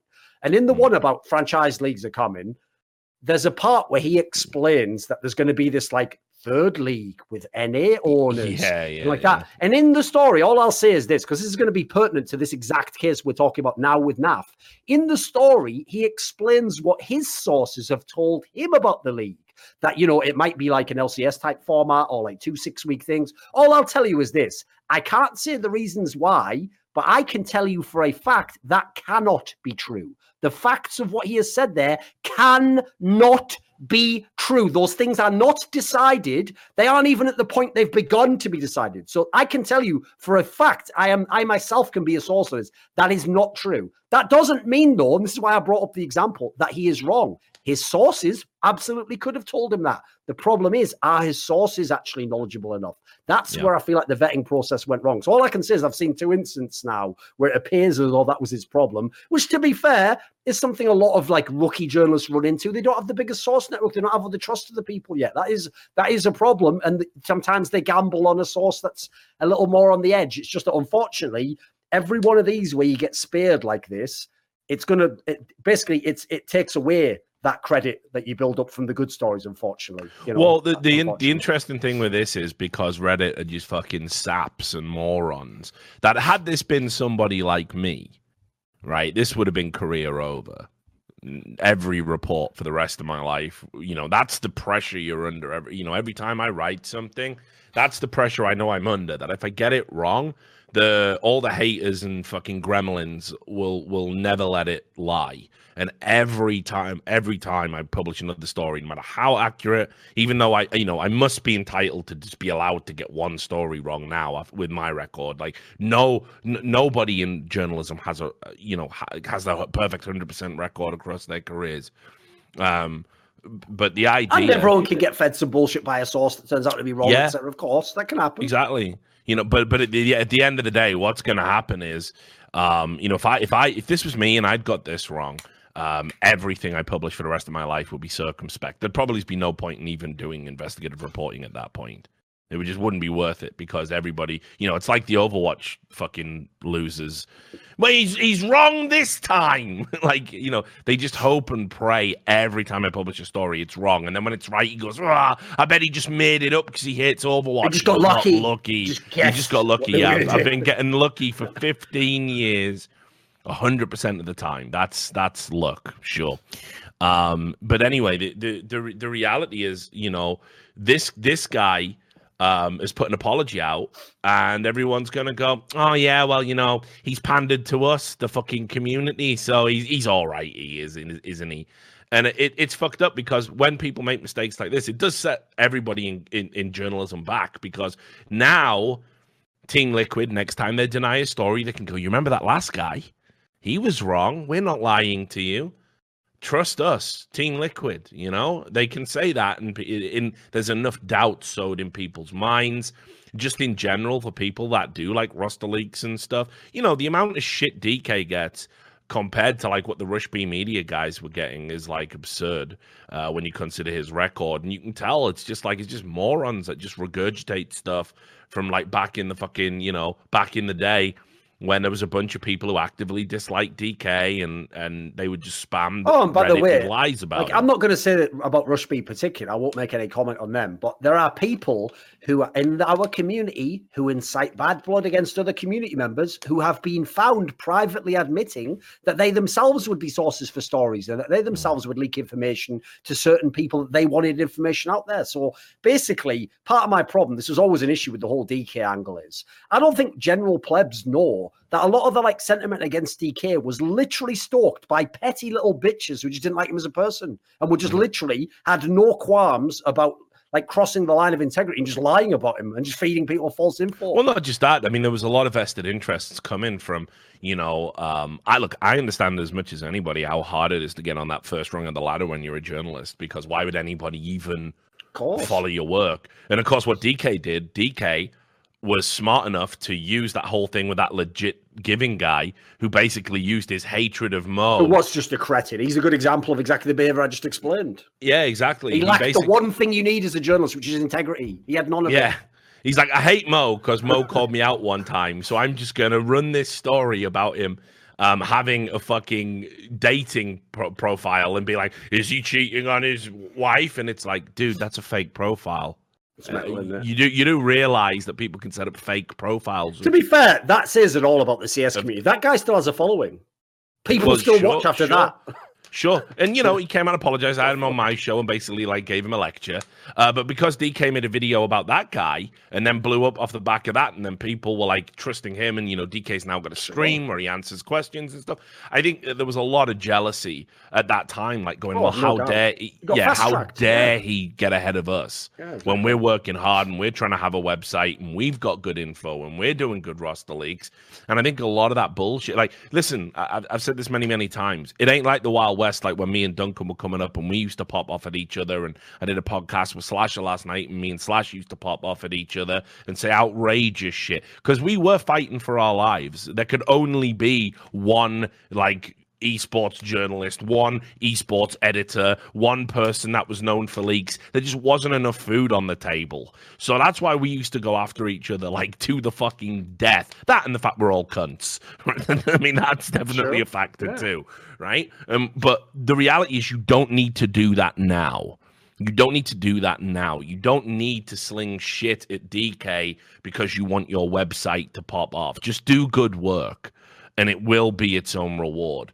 This was an example of pretty much everything wrong with online journalism, not just in esports. This was an atrocious failing of reporting, and the fact that we ended up playing we are the origin of the lie is just so fucking bizarre to me.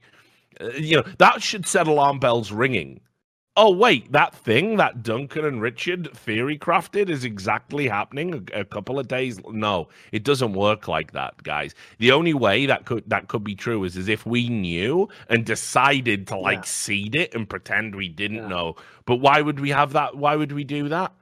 Do you think if we had confidential information, they wouldn't chew us up? Of course they would. I think the part people are missing is it's always what I have to explain every time, but I'll explain it for the 7 millionth time. People like Richard and DK do not publish everything they hear. I hear loads of stuff, but because I'm not an investigative journalist, I don't run it down. So I have to take everything as just rumors. And I wait for these guys to actually vet it. And then that's why, if you notice, for example, I don't do videos on rumors. I always tell people, even when it's a rumor everyone knows, like Cold Zero is going to go to FaZe, I still have to wait for it to officially happen before I do it. Because all of us who are in the industry hear tons of potential moves, right? And some of them are just like that might even be a player in a team seeding a move. He tells his friend, I think this guy should get kicked out. We should replace him with so and so. You get all these rumors. So the weird thing about this particular story, I think this is very, very unusual. And this is why I think personally, the guy himself almost just fully apologized and said it was bullshit, but didn't quite, is I don't know a single person in the whole industry who's even heard of this move. I can't find anyone. I haven't seen a single person come forwards and say, well, I heard something similar, or, I heard it was NAF, but it was a different player. Nobody has. So that's the weirdest part. That's why I say, to me, the source was just absolute bunkum. Because the idea that the move could even have been being discussed and no one's heard of it, like, I've never seen anything like that. Usually it's the opposite. You'd be amazed how much shit doesn't come out that you hear behind the scenes, or how many times you hear that a team's going to break up and they don't, and in fact they have success later. Like, it's usually it's the opposite. People are usually fairly selective about what they publish. Yeah.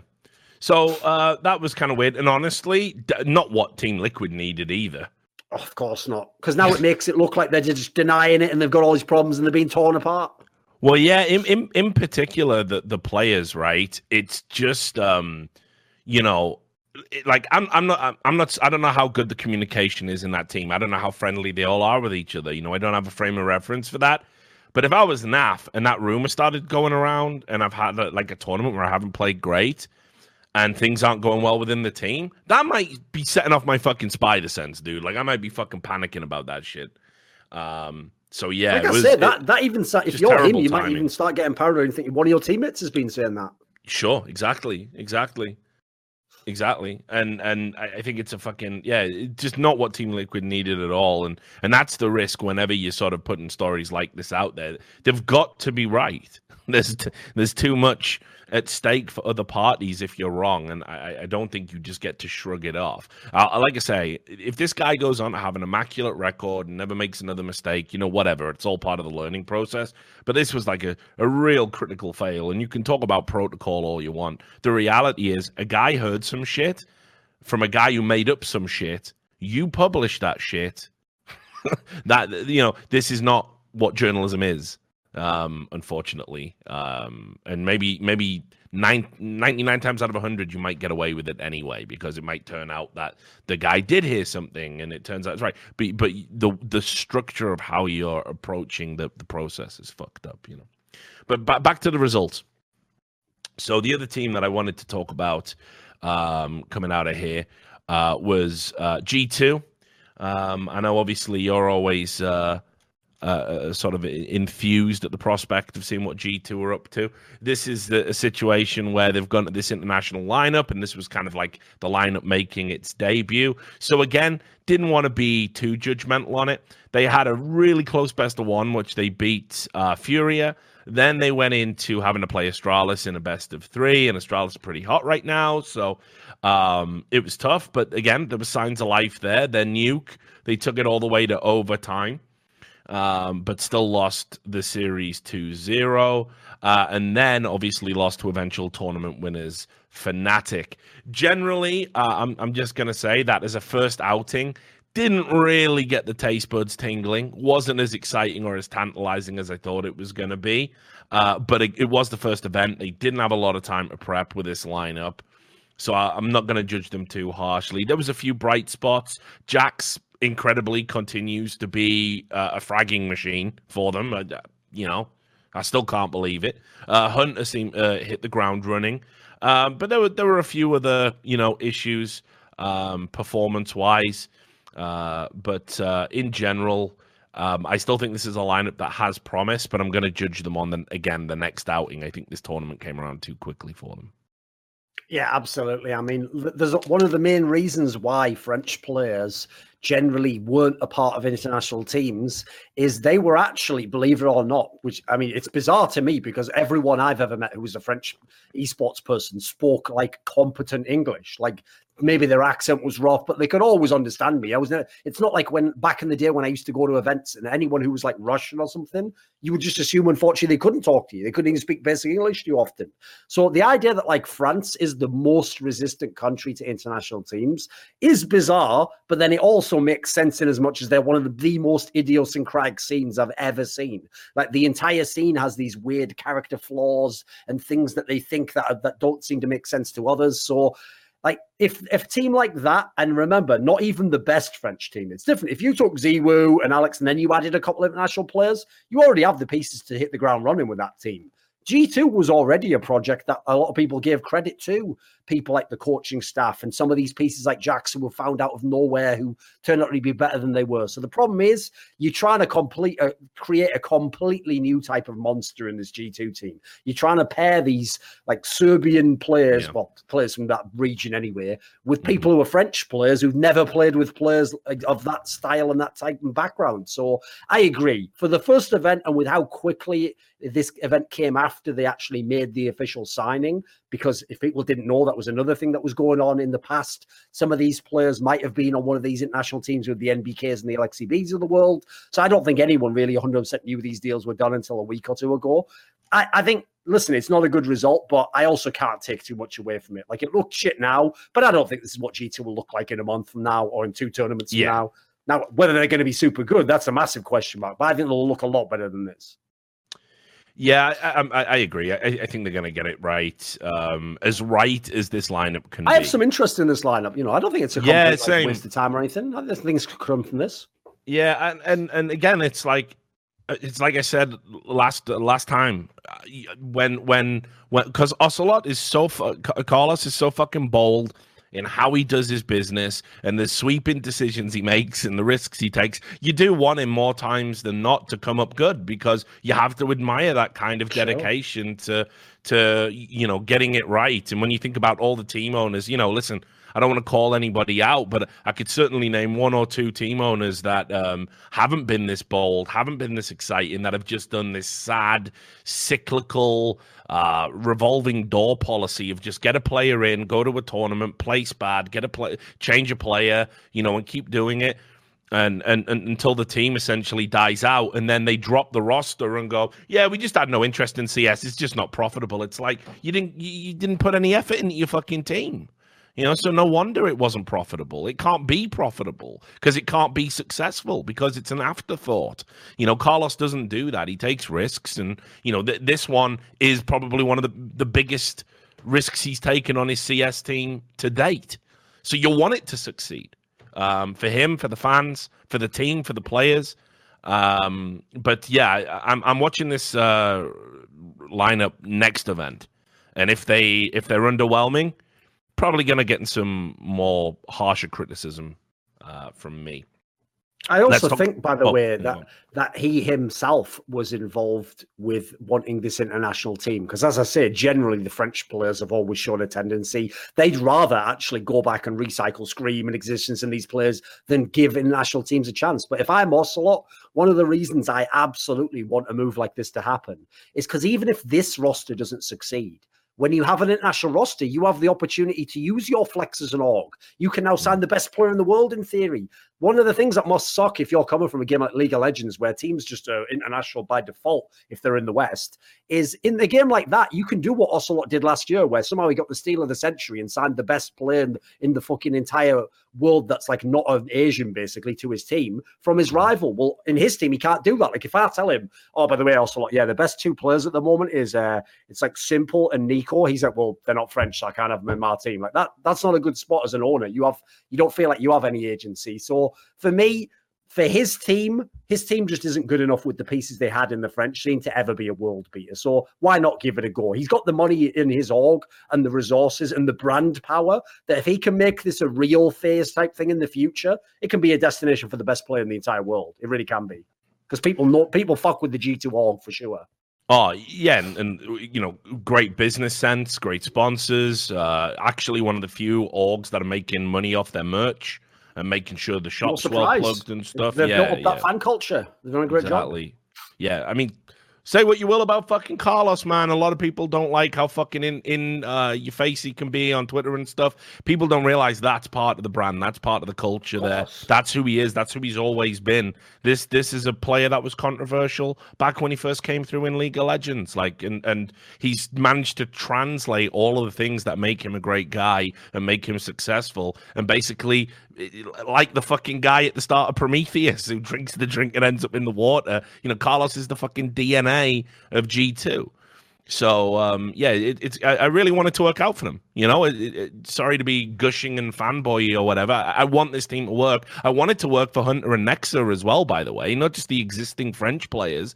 These guys, this is their first big team. And man, do they deserve this shot? Think about the careers they've had where Hunter, it was always sort of casually just dismissed, like, oh, he's a good player, Nico's cousin, good player, Nico's cousin. He's a legit world talent now. Nexa, cast out by Renegades, deemed not good enough. Isn't it?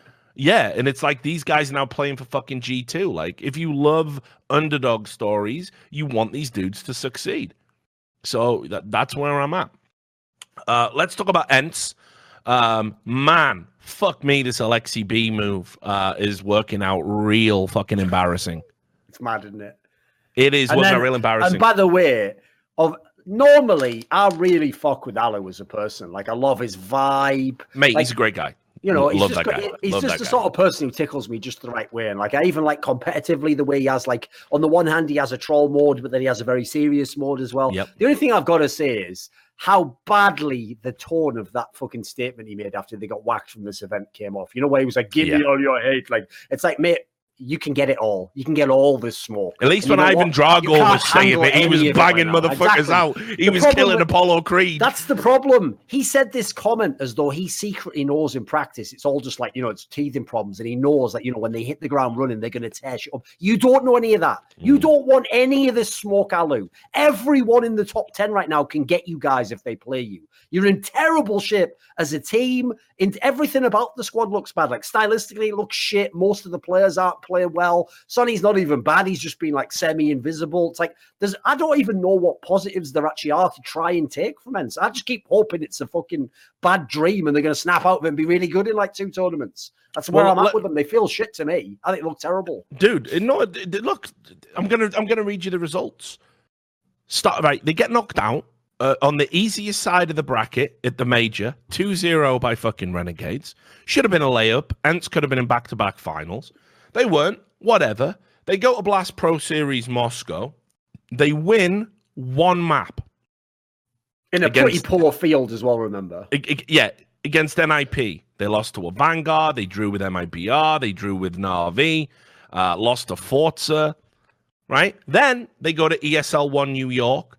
They lost not 1 series, but 2 series to a G2 mixed team containing Kiyoshima, who knew he wasn't getting signed, and Lucky, who knew he wasn't sticking around. Congrats, though. You did beat E-United. You then go to DreamHack Malmo. You lose to Vitality. You lose to Furia, who have just made a roster change themselves, ripe for the taking. And then you're going to talk about give me your hate, and it's going to be all right.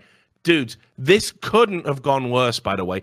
Unless Alexi B was doing something unbelievably heinous to all of you, this will go down as one of the worst roster decisions of all time in CSGO. Not hyperbole. It's got the potential for it for real. Not hyperbole. Yeah, like I am really struggling to think of a team that has removed its in-game leader and then gone to complete shit and then tried to justify the decision to the degree of the delusions that are going on over in the ENCE camp. They were the number 2 team in the world, like 6 months ago? This is insane how badly this has gone. And yes, I see a lot of phases. There's a lot of people saying phase in the chat. I think this is worse. I think this to be fair, FaZe was better than fucking ENCE is now. Give them credit. FaZe was still making a top 8 at majors. Like, they weren't terrible. Like, this ENCE right now can't beat almost anyone in the best of 3. It's fucking ridiculous. Yeah, it's really, really bad. And like, obviously, for Sonny's sake, you want it to go right. Again, this is a guy who got sidelined over at Mouse Sports when he probably didn't deserve it. Had to spend all that time in the contract gulag, looking over at ENCE, sort of almost waiting for it to get fucked up. Then comes in, not replacing the player he thought he was going to be replacing, but replacing the in-game leader, having to work under a novice in-game leader who I'm not convinced by. And you're just losing game after game after game. And I'm telling you guys, it cannot continue like this. You were plummeting down the rankings. Ents were hot shit. There was talk about them maybe even getting bought out by big fucking orgs for millions. None of that's happening now.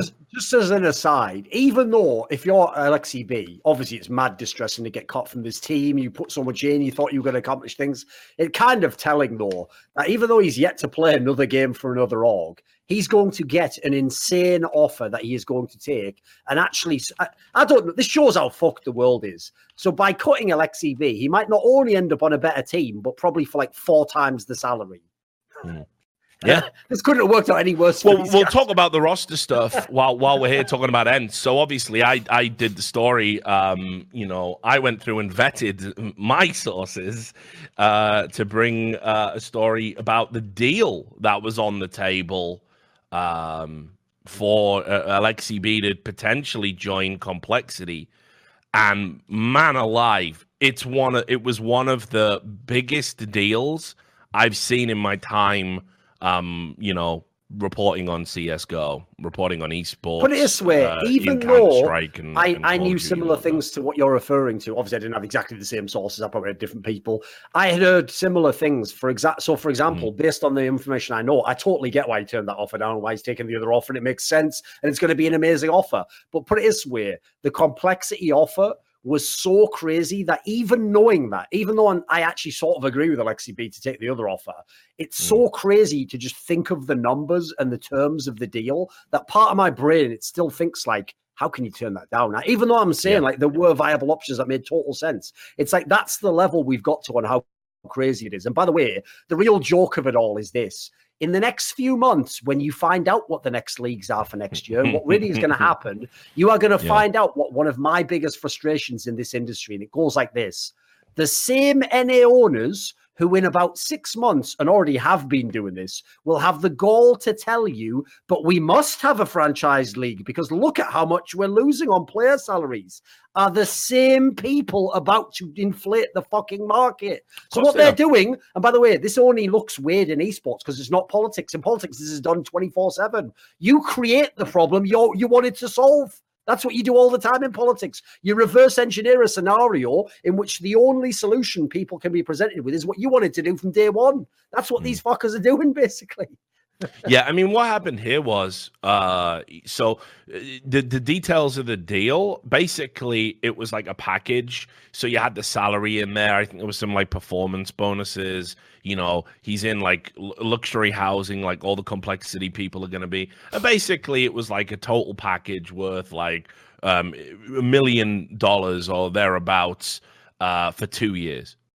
And it's like, you're turning that down because you don't want to live in NA? You don't want to live in like Dallas? Put it this way, for people who don't get this, Richard, you and I remember crazy. It would have been when we were probably like 10 years old, was when the first signings were taking place in the Premiership for $1 million, like £1 million rather. That used to be the number in the 90s for like transfer signings for like talented football players. So the idea we're already there in Counter-Strike and people are turning the deals down, that's already so surreal to me. I can't even believe it almost. Yeah, it was a wild story, like and one that I thought was worth reporting on. Like, not my usual kind of story, but again, I think it shows it shows lots of things. First of all, it shows where Alexi B stock's at. I think that's interesting. It shows where we're at economically speaking, what kind of deals are out there from the VC backed dogs like Complexity. It shows where Complexity is right now in terms of the deals. We all remember Jason during the major, Jason Lake saying, we're going to build a juggernaut and all of this stuff. Looks like he's definitely got the money to do it. And then, interestingly enough, it probably tells you that Blame F got a similar deal because he was the guy that took this job. Yeah, that's also the downside of this story. I don't know that for a fact, but I mean, tell me. Yeah. Oh, I would assume so. Based on what I'd heard, it sounded like he got a fucking unbelievable deal. There's the other part of the story that's my problem, Richard. Is for me, this situation stinks of when MIBR went for Simple and Flamey, and Simple and Flamey didn't come, and then Nico didn't come, and then what happened was they just were so horny to get a superstar name they ended up having to take Stewie 2K, which doesn't, no offense to Stewie 2K, you are not Simple and Nico, and you will never be. And that level of impact was unreasonable to expect. But the problem is, Stewie 2K's name value almost met the criteria. He was a major champion, or he's been a big name NA player, but it felt like the same thing. It's like you went for a really bold move, and the problem is when you actually found out you couldn't do the move, you still pulled the trigger on it anyway. And that's my only problem with this issue is if you just tell me last year that Complexity gets Blame F and I go, all right, did they get him on like a good deal? Like he's got potential. He's a good player. I'd say that's a good signing. The problem is when you tell me you're going to big a juggernaut and that's your big signing is Blame F, it ain't big enough, mate. And it isn't big enough for this deal, I'm afraid. Yeah, listen, this is an interesting aside, a little bit of a sneak preview. For guys watching the podcast, I actually interviewed Blame F for the Rivalry YouTube channel, which you guys can go up and sign up to now. It's Rivalry CS over on YouTube. That interview is going to come out in the next couple of days. It's his first long form interview. And I promised I'd take it easy on him because it was his first interview. There was a lot of questions I wanted to get through. The guy is a very impressive young dude. I mean, I want to say this, like everything he says on point. Really intelligent. I didn't believe some of the answers I got because, for example, he said one thing like, that he's happy that the focus is on these 5 players that they've got on the roster right now.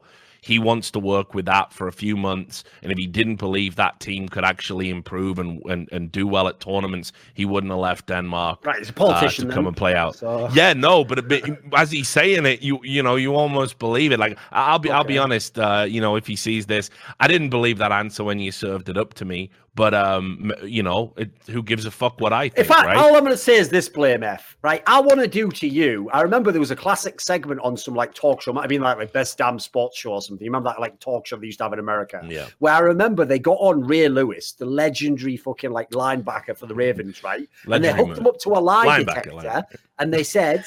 Did you really think Trent Dilfer was a good quarterback? And he failed the lie detector because no matter, because the reason I give this example, by the way, is because Ray Lewis is another great guy who obviously would sing the praises of every teammate and be like, listen, Trent was not a great quarterback traditionally, but he brought something to the team and we could work with him. He'd do the same thing, wouldn't he? But my point is, listen, Blame, if I could get you on that fucking lie detector, you would fail when I asked you if you thought Def was a really good fucking CS:GO player. There's no way you're passing that lie detector. It's going to be more fucking lines up and down than the fucking Blast Pro Series investment and loss fucking graph, isn't it? Like, I'll tell you this though, it's a really good interview. He talks about developing some of the younger players he's worked with, which is incredible because he's only like fucking 22 himself or whatever. There's just so many good answers there, like talking about working with like other in-game leaders and stuff. Like it's definitely worth everyone's time. But yeah, I agree. Not a big name. But he is somebody who I do think, and he's 100% won me over. I'm like a fan. It's a good gamble. Now. It's just like I said. The problem is sometimes the price is too high, isn't it? You know what I mean? Yeah.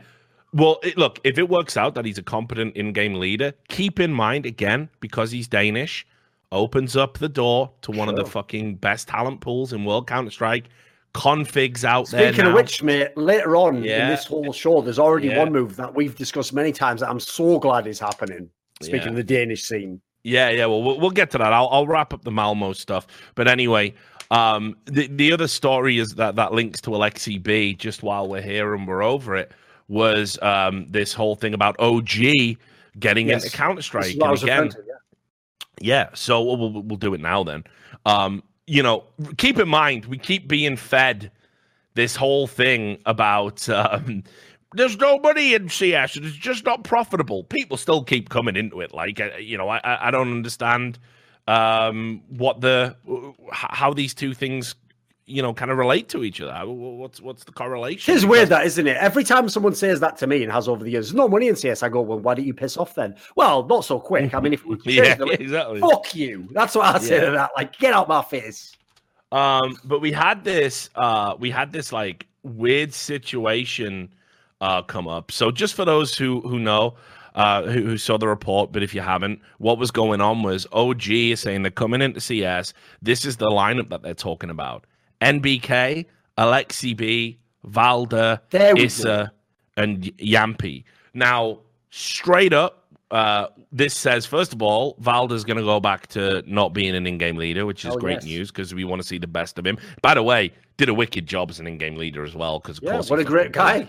Yeah. Just do anything he wants. One of the best all-rounders in World Counter-Strike right now. So underappreciated. Getting MBK and Alexi B, as we knew they were going to kind of hook up, and that was going to be the bedrock of whatever team, whatever org they ended up playing for. You've got your more kind of like supportive element covered. You've got your in-game leader covered. Now you've got Valder, genuine firepower, by the way, great all-rounder, clutch under pressure, like a Zipnix type player, but maybe even with bigger fragging potential. Issa's a tricky one for me. Issa is a guy who really fucking fell off. He had that massive spike in ability. We all had to eat humble pie. And then shortly after we just put the fork down, he went back to being a very ordinary player. Now, that said, he was playing in a very dysfunctional Hellraisers, which has now been cast to the fucking, 4 wins. And that's that, right? So can Issa get back to it? Maybe, maybe not. I will say Issa and Yampy almost feel like placeholders. They don't really belong. Just gambles. They're just seeing what happens on that. The Yampy move is inexplicable to me. I don't understand how he gets that level of... I understand he's like, 18. I understand he's an AWPer. So there's a lot of kind of hopes on him breaking out and being this big star. And AWPers are at a premium anyway. Listen, the Issa one, that's just a gamble. You're just gambling. Maybe he becomes good. I'll take a chance on him. The Yampy one sounds absolutely like a placeholder. That's like we literally can't get anyone else right now. So here's someone who vaguely has some potential. For now, just take him because we couldn't get any other big name. Like I think there's so many players they would have slotted here if they could.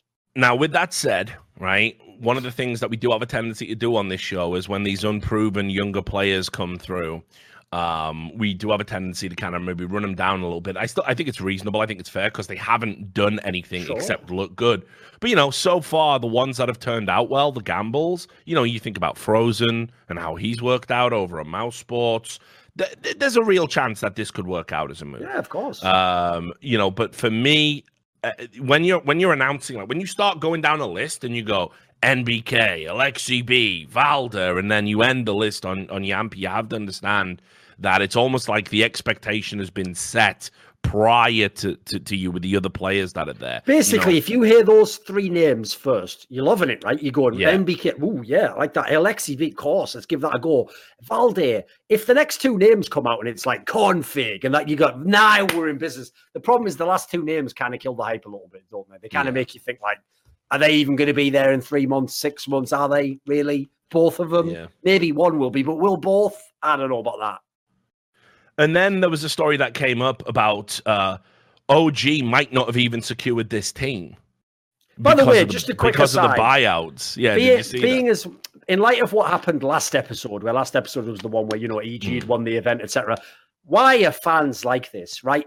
The number one narrative that triggered me about Evil Geniuses winning New York was people actually saying it's because of the EG org. Now that they've brought back a legendary name, the players have the confidence. It's like that is the dumbest narrative of all time. No, those players were just good enough anyway. So again, same thing. Like, they won the international. That has no relevance on CS.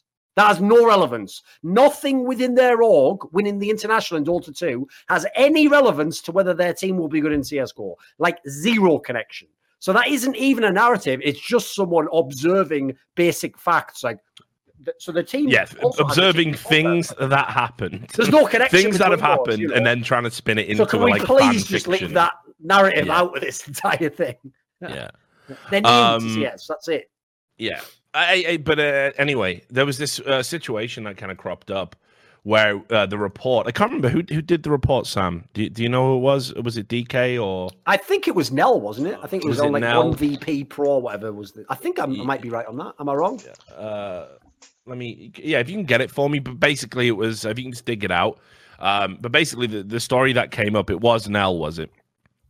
The story that came up was that they might not have secured this team because they might not have actually paid the buyouts that they were asking for.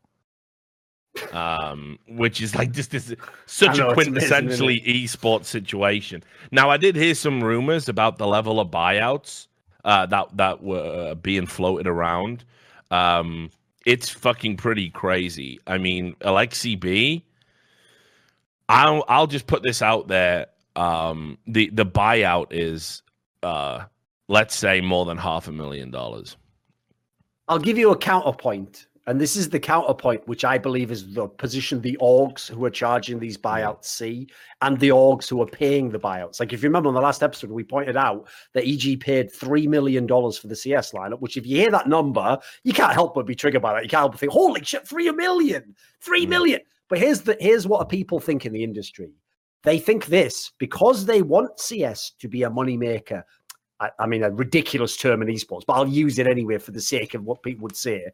They want it to be a moneymaker like League of Legends and Overwatch League. So the logic goes like this. If you want to get started in Overwatch League or LCS, you better have like 30 million, 50 million. You better have mad money to invest. So the logic goes like this. They're going to charge prices because there is no buy-in for a slot here. There is no fee to be part of the league. It's going to be buyouts. That's going to be it. So if you want to come in the CSGO and get these players, yeah, you know what? You don't have to pay 30 million. You might have to pay 3 million, though. You might have to pay 5 million. Those are now going to be considered real terms. Now, that's worrying if you're from CS, because you can just see how I explained there. That is entirely market inflation. That has nothing to do with anything tangible. It's not even based, and this is the madness of esports right now, on any of the earning potential of any of the players you're signing. You can never make the money back off them on some of these deals that are that crazy. But it's just, as you can see, CS will never be completely separate from the esports ecosystem.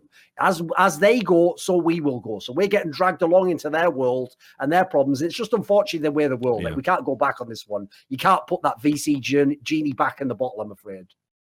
And, you know, the worst part is, as well, it's not, apparently it doesn't just apply to Alexi B. Like, the issue there is just a very simple one, is buyouts high, OG don't want to pay it.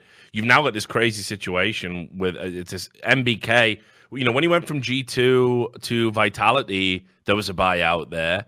Now we've got the same shit going on where MBK's, you know, everyone's holding out for these big buyouts. And yeah, apparently Valda might be the only player they've actually secured in terms of the three they would need to buy out. So, a sizable right. amount. Someone just wait there while I go and convince Issa's buyout to be way too high. Right, I'll be back in 10 minutes. So yeah, it pretty fucking crazy, dude. But anyway, so yeah, that's what's going on over there. Obviously, we'll monitor that situation. I think on the surface, just to comment on the roster, should it go ahead? Intrigued, but not excited, I think would sort of sum up my sentiment. I'd need to see them at a few tournaments and see what their skill ceiling is going to be like. See if Yampy can kind of cope with the, you know, taking on a better caliber of opposition. If MBK can get back to form, because again, love him, but he had a pretty stinking run of it at the major. So lots of questions. What's, you know, how's the language barrier going to impact on the team? Because everyone's going to have to speak English. You know, lots of stuff going on here, lots of moving parts. So I'll wait and see. Anyway, we'll wrap up Malmo. A couple more points to talk about. Na'Vi. Now, I had Na'Vi winning this, and I honestly thought they were going to do it. Can we just go back to the Zeus is a cunt speech and just... It's looking better now, isn't it? That's aged like a motherfucker, mate. It's looking good. Mate, I know, yeah. And this hasn't aged well. If anything has aged fucking well. Just look at this Na'Vi roster and how they played. And keep in mind, I think they actually could have gone further and done a little bit more. They have more potential than this, for sure. The problem you had was in the Vitality series, Guardian was a non-factor. That's the problem. Unfortunately, Guardian was really, really poor. And he was really poor on maps where you needed your AWPer to come up big. He had Overpass because, you know, Na'Vi just were there 16-6 on Nuke. You know, that's Vitality's pick. You've won the series, guys.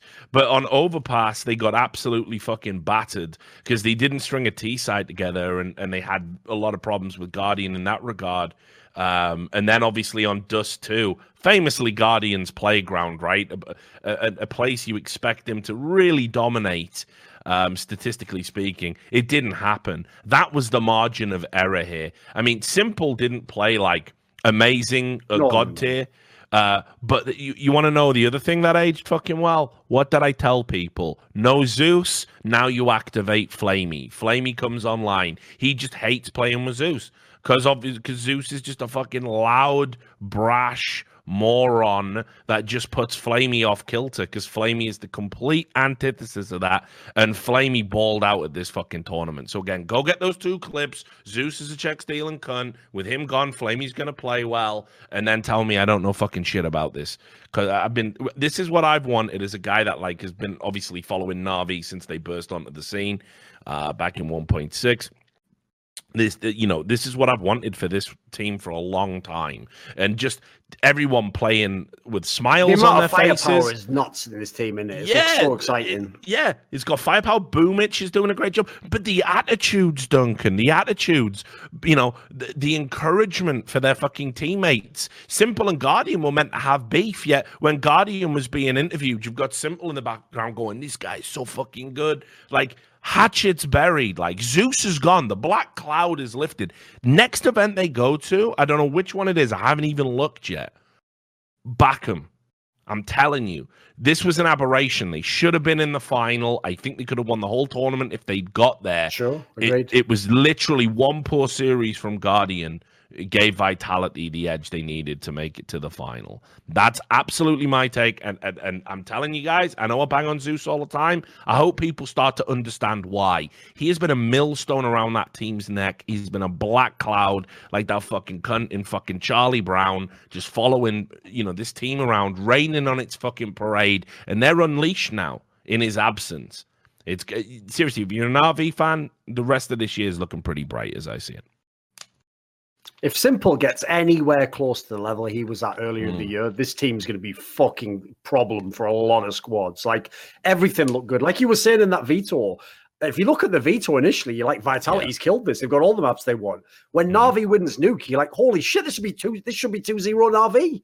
They've done it. Like, this team's way better than expectations. So I agree. I actually thought when they got to the semis, they're supposed, like, once I knew Astralis doesn't win that other semi, I was like, this should be Na'Vi's event. So, like, fair play to Fnatic, by the way. I actually would have had them like 3rd out of the 3 teams left. Like, I never thought they would win it. So, I mean, that's why if you notice in my tweet, people will think I'm shitting on them. I think this was like their equivalent of Magic, mate. It was unbelievable. I don't think it can happen again, though.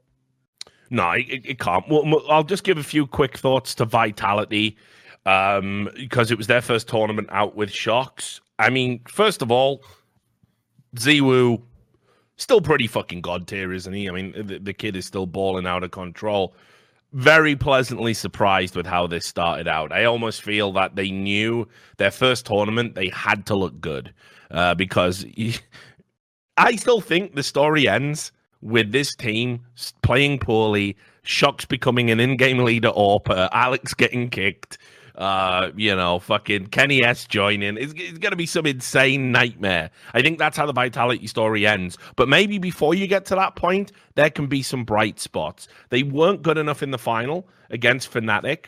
But it was an amazing final. Like, really good series, super close, back and forth, high skill games. But Shocks looked, pretty decent. Wasn't great in the final, but over the course of the tournament, definitely had his moments, definitely had his rounds, and was instrumental in Vitality getting as far as they did. So on the surface of it, a move I was initially squeamish about and didn't like certainly seems to have been a step in the right direction if we just take this one tournament as sort of a preliminary judgment.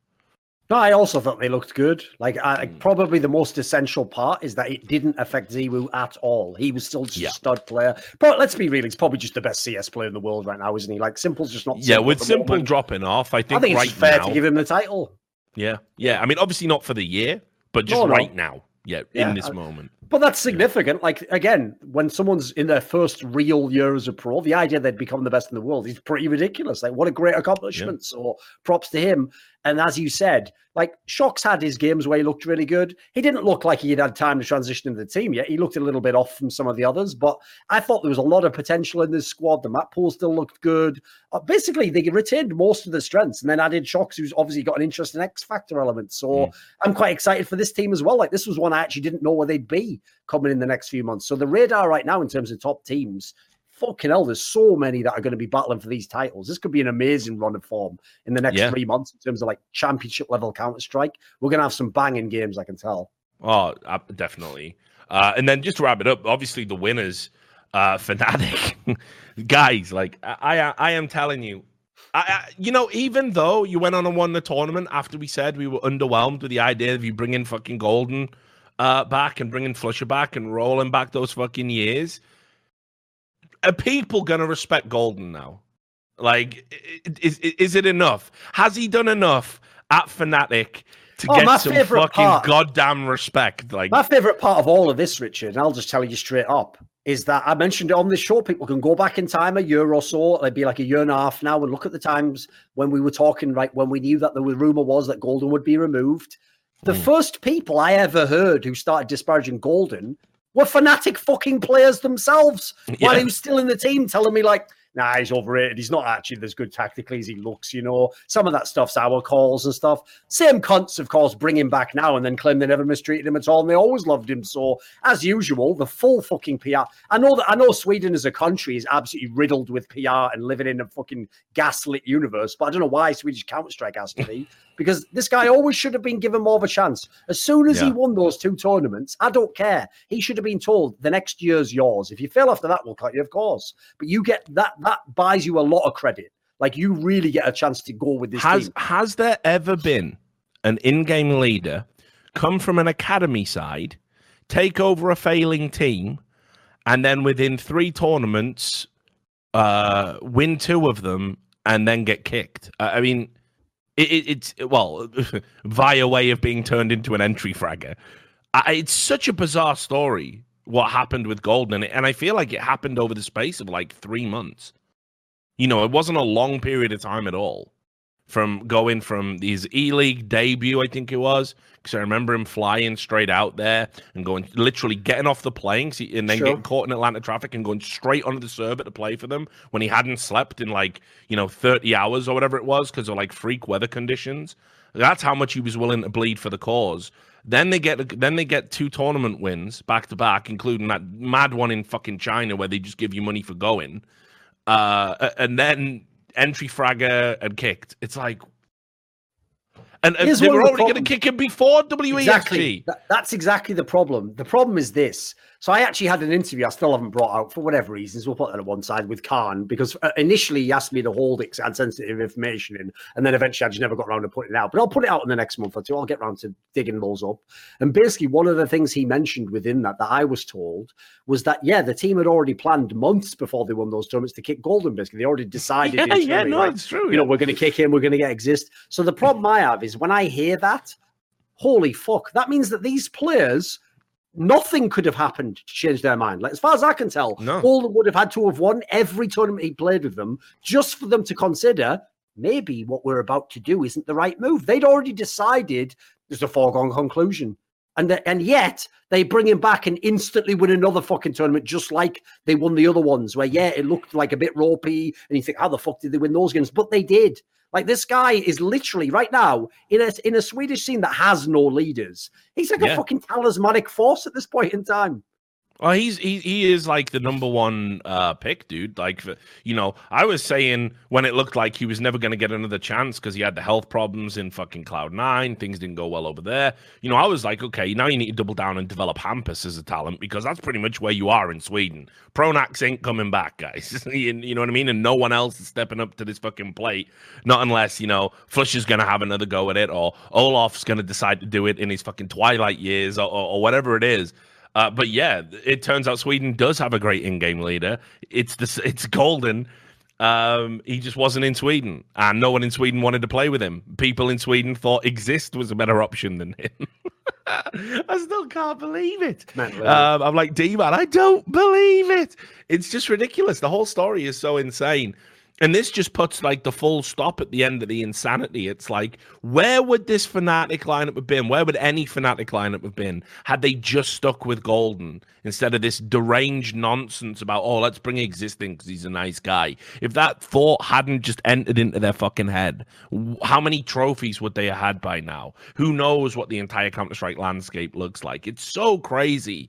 But I'm glad it's course corrected and it's bore itself out. Fnatic must have been nowhere to win this tournament. Even on Swedish soil, I could probably have picked like 5 teams. I would have easily placed ahead of them. New lineup as well. You factor that in. They had no right to go deep, let alone fucking win the whole thing. One point that's absolutely got to be brought up as to why they did that. He's had a lot of false dawns. JW was just immense this tournament. Oh, of course. This is the best I've seen him playing about. He was doing all the like. He wouldn't just frag. He would get the frags that are like the impossible frags that you shouldn't even get. That provide some like ridiculous map pressure that just changed the whole course of the game. It was ridiculous the shit he was pulling. No, I mean, like legit. Like this is the best I've seen him play in about 2 years. And when you look at all the parts around him, Crims looks to be energized again, looks to be into it again. Had a little bit of spice. He was tweeting at Pimp like, "What's up, bitch?" Like when they won and stuff. And that's banter. That's fine. No one's complaining about that. Fucking Golden was actually fragging in some of these series. Like Brolin, the young kid, keeps developing, keeps getting better every tournament he's going to. Just like, all right, I get it now. If they can maintain these levels of form, suddenly Fnatic are in that mix to be getting the semifinals, quarterfinals, finals. I don't know if they can win another tournament, but who fucking knows? This does kind of feel like an aberration, and with all the other stuff that was going on with Liquid and EG and everything else. But the win over Astralis in particular, more than beating Vitality, that's where they're legit. Nobody could have called 2-0. Nobody.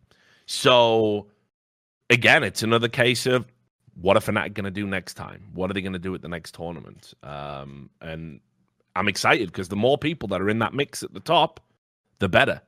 The better it is because you can't pick these easy winners. Right. Any final thoughts on Malmo, Fnatic, or anything before we start wrapping up? Like, here's the thing. In isolation, what a brilliant story the Fnatic run is, even the teams they won. As you said, the fact that they beat Astralis legitimizes the win even. It wasn't like they just got a bomb bracket and skipped everyone, because obviously they initially had with how it was going before then. But look at the teams they beat. Vitality was a team that showed a lot of potential. They beat them in the final. The problem is, I do think it was like mild overperformance by some of the players. And I think, again, extenuating circumstances with other teams kind of cleared the route a little bit. So what I would say with Fnatic is they look like they have the pieces to be like, what I like about them is they look like they will make for great games. They look like the catalyst for like exciting matches, even with the playing style of some of the players. I just don't buy them as like a championship contender. I don't think they're a top 5 team by the end of the year, put it that way.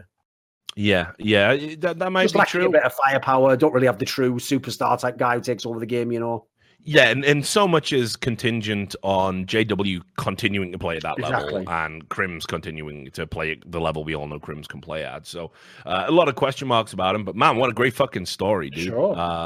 Also hilarious. Also hilarious just to see all the little fucking turncoat bitch fans, which is what I'm always talking about. Because when they were playing NIP, it was all NIP. Like, they were straight loving it. Then NIP get knocked out by Fnatic. Those guys literally, you may as well just have reversible jerseys at this point, you fucking degenerates. The next day, Fnatic, same people. I'm looking at God knows they show the fucking fans enough in the fucking broadcast. It's the same faces. I see you. I know who you are. Right. Let's a couple of quick roster hits, and then we'll do questions and get the fuck out of here. And you can enjoy the LA bushfires.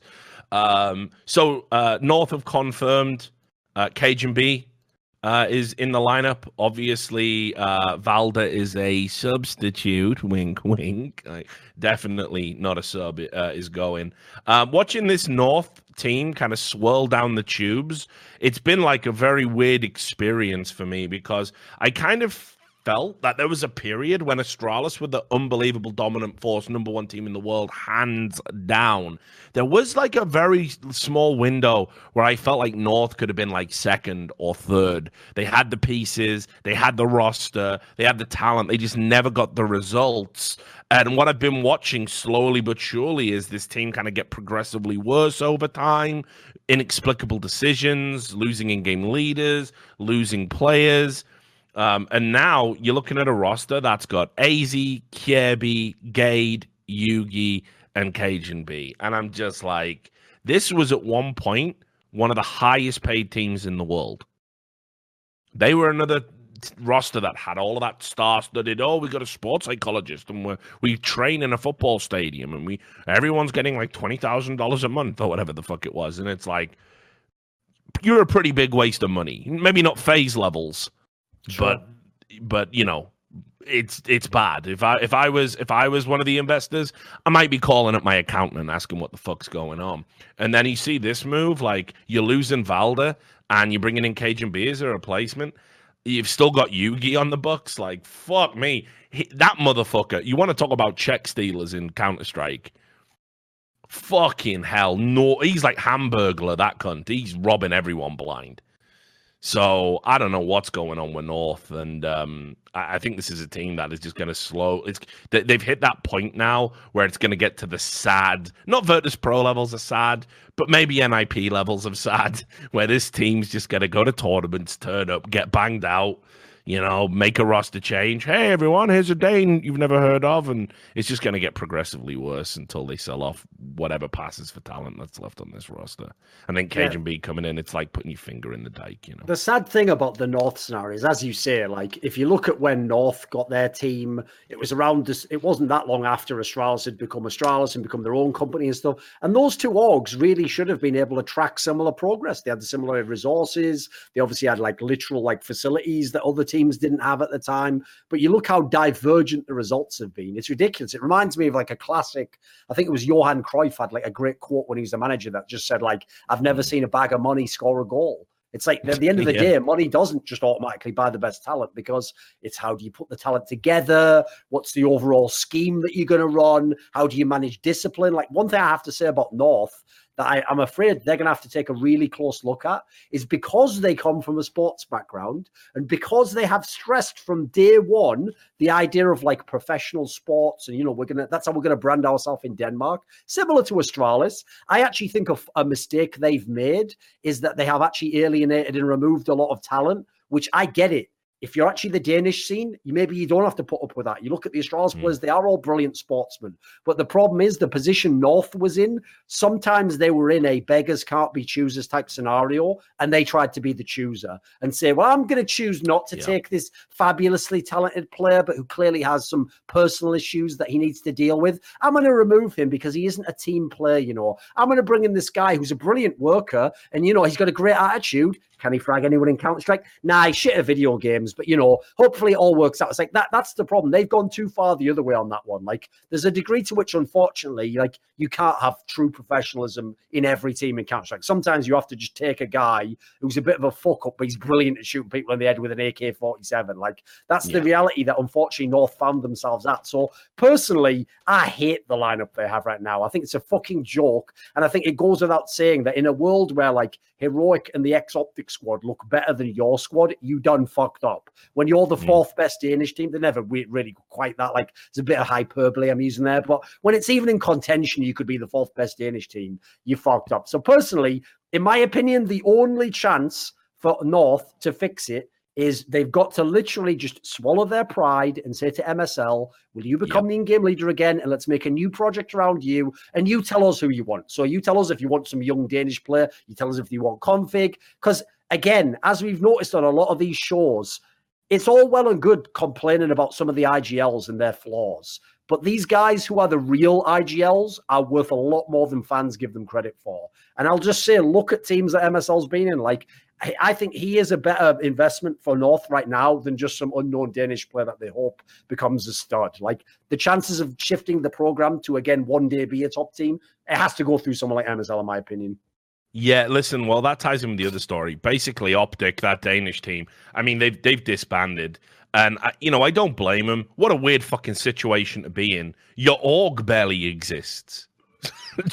Like, it's one of the maddest situations I've ever seen. You clearly just want you.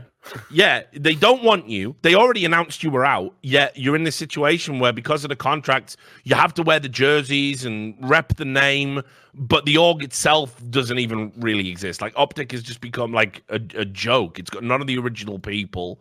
It isn't what Optic was. It's like, it's so surreal what's going on over there. But anyway, they've announced that they're basically disbanding and they're all open to individual offers. Now, absolutely, North have to go out and get MSL if they want to be serious. That's what they have to do. I would also say this. Their coach over there at North, that is a guy that has been out at Mither. That is a guy who has been out of the limelight. He has been there almost all of the year.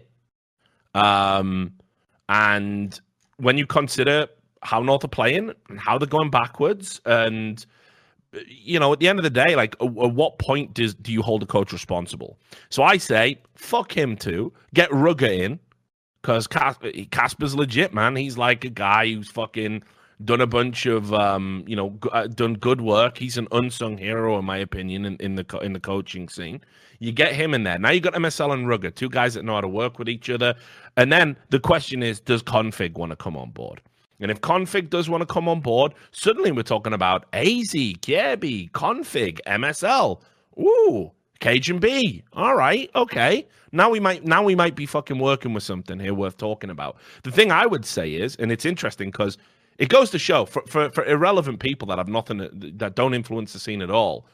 You wrote that article about Config, the tragedy of Config, and he came out and tweeted about it, saying how, everything in the article was like, right, he's been wasting his career, he's actually embarrassed and ashamed, and he wants to work harder and stuff. Quite an amazing set of statements to make for someone like him, actually. Very impressive. Well, I just wanted to add to that, right? Because, listen, it's true. I mean, like, he got the big ego and the bad attitude almost quicker than anybody I've seen in CS, and yet it could all be justified with his prodigious talent, but he stopped respecting himself and respecting the game. And when you do that, you lose your skills, and then you're just left with an ego that actually holds you back.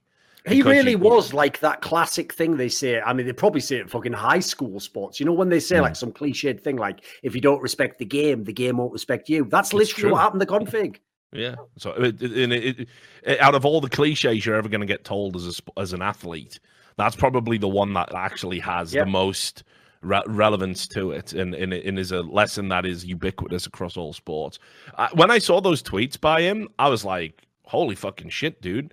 And like, listen, the Config that bangs people's heads off with a fucking deagle and is just an unstoppable monster, a player that hasn't existed for a few years, almost.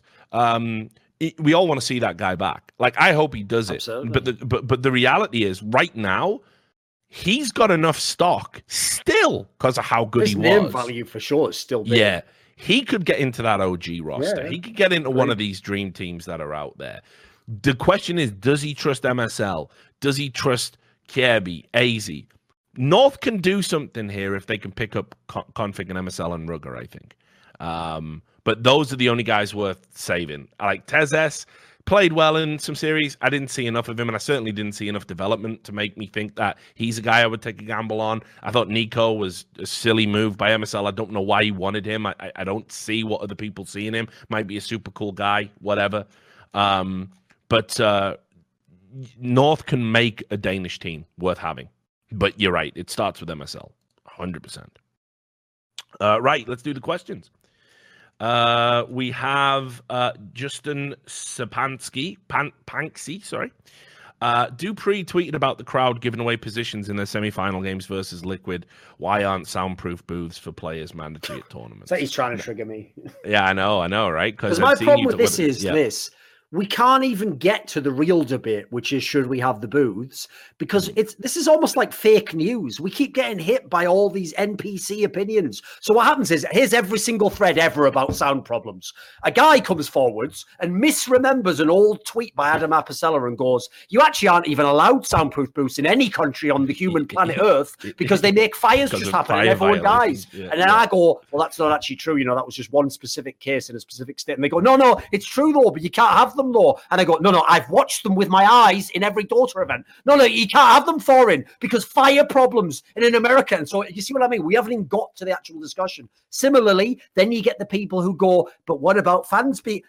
You get people, these are industry professionals now, not just fans on Reddit. Yeah. Industry professionals in a context that we're talking about fans giving away positions in the game will look you dead in the eyes and go, but I want fans to be able to talk to players so there's a great atmosphere. That's going to cause the same problem. Think it through. You're literally describing as a positive the biggest negative of not having a fucking booth. Like, that's why people like Carmack and Riot Games can go and kiss my ass if you think that's good. You are morons. People are going to literally ruin the game in a way that doesn't exist in your beloved sports. Carmack loves soccer. You can't call anything in soccer from the crowd that can make the other guy win the game. There's no wall. There's no bomb. There's nothing you can call. The sports environment you want only works in your sport, you daft cunt, not video games, especially not video games like these ones, where if you're in a one, like the round that killed me, right? Because I saw a lot of people linking to this clip, right? There's a round against Vitality on Inferno where the callers go, oh, and they're going to hit A, and then JW does a mad, 180 in spawn and goes, now, you know what sucks about that?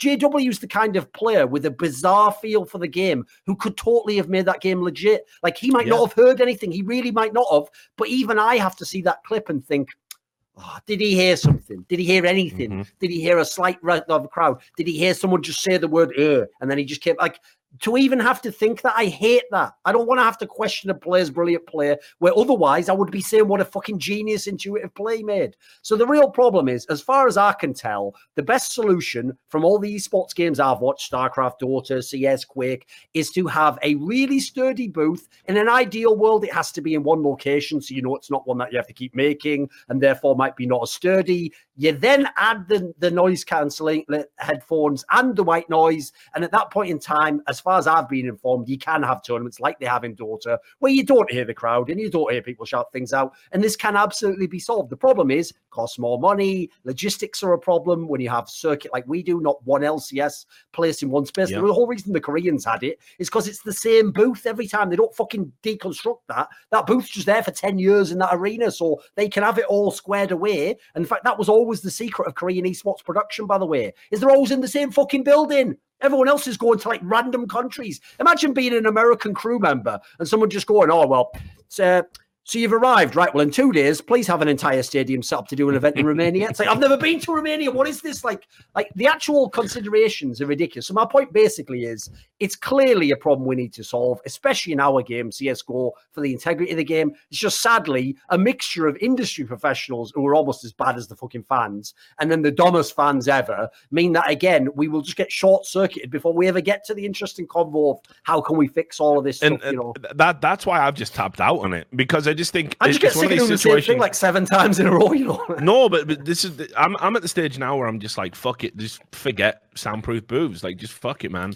It comes up every now and then where, right, here's all you need to do.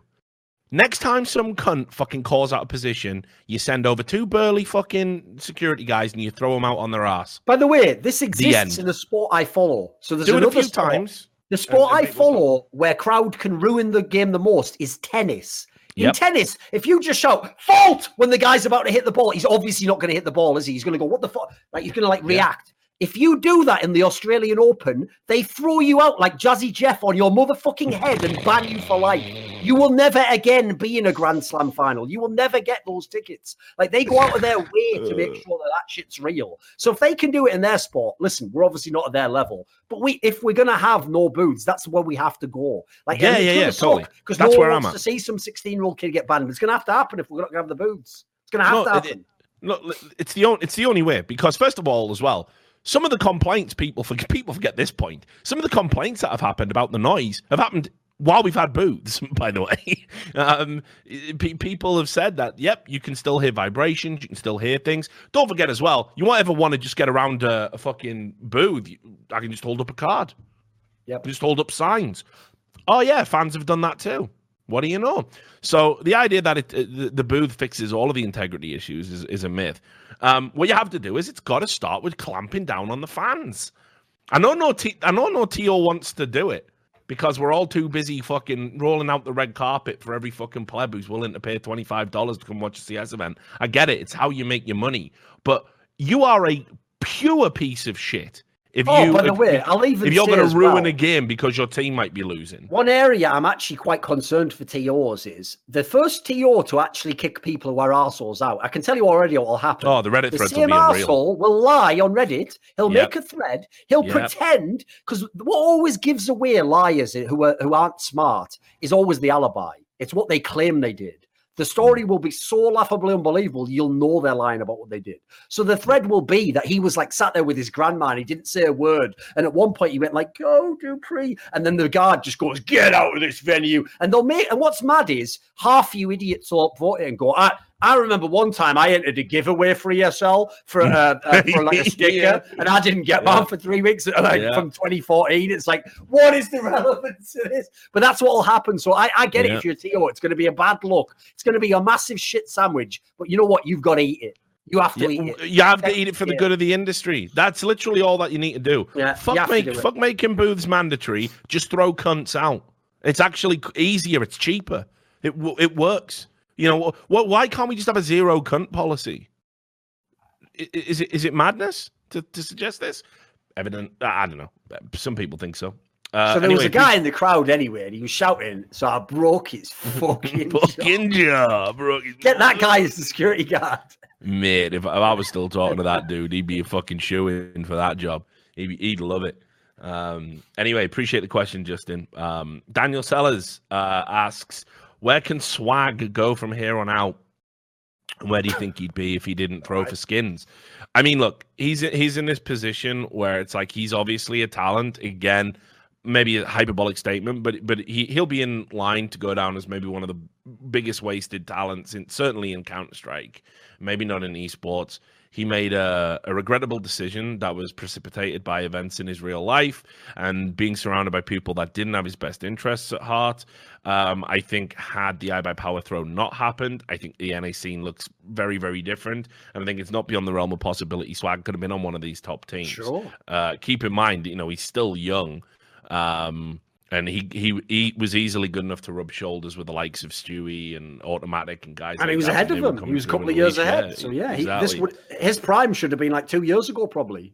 Yeah. So where can he go from here on out? Unfortunately, the reality remains. Yeah. It's just he's got to keep plugging away on teams that are willing to pick up players that will take players that are banned from Valve tournaments. With these leagues, who knows? Because it sounds like, based on Valve's statement about, fucking the exclusivity and that. Exclusivity, it sounds like they're not heavily involved with these leagues. So it seems to be the onus is on the people running them.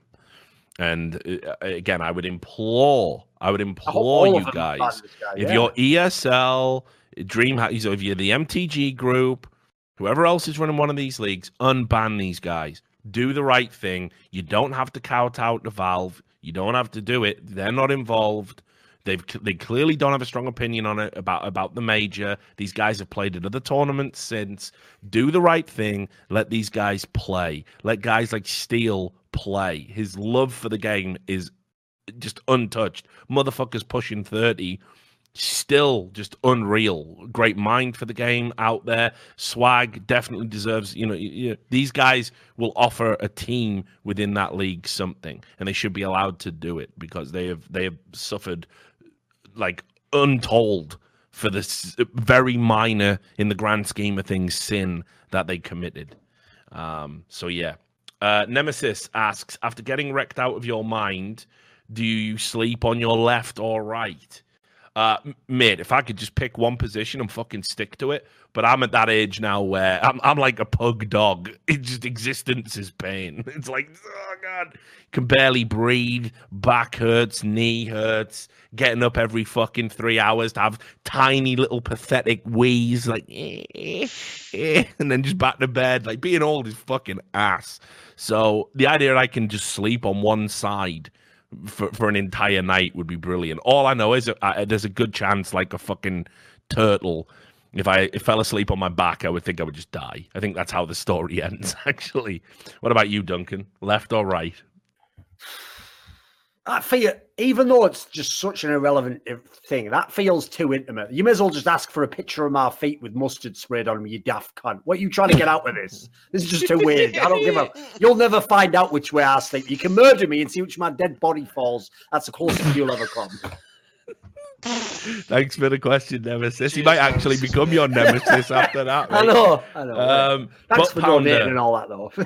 But Pounder 420, Why did Valve make wall bangs so much less powerful in CSGO compared to 1.6? And how does having much less powerful wall bangs affect the tactical dynamics of CSGO? Also, so that the fans couldn't just shout out all the time, "Shoot behind that wall!" No, this one, no, at 153, shoot behind this one. There was an incident in France that was called the Maximum Way incident, where I think honestly, one of the things I actually disliked about 1.6 was the wall bangs and the fact that you would, especially on maps like Nuke, you would have entire rounds where it was like just one good call could lead to like a spray down through a wall, especially on like eco rounds. People would just get fucking shredded, and you're like, they'd throw a nade in there, someone sprays to a wall, round over, and it's like, that's not great for spectators. I understand it's great, like, tactical thinking and everything, and it shows great awareness of the game, but it's not great to watch. And, I think making the wall bangs less powerful and having less wall bangable spots was actually one of the areas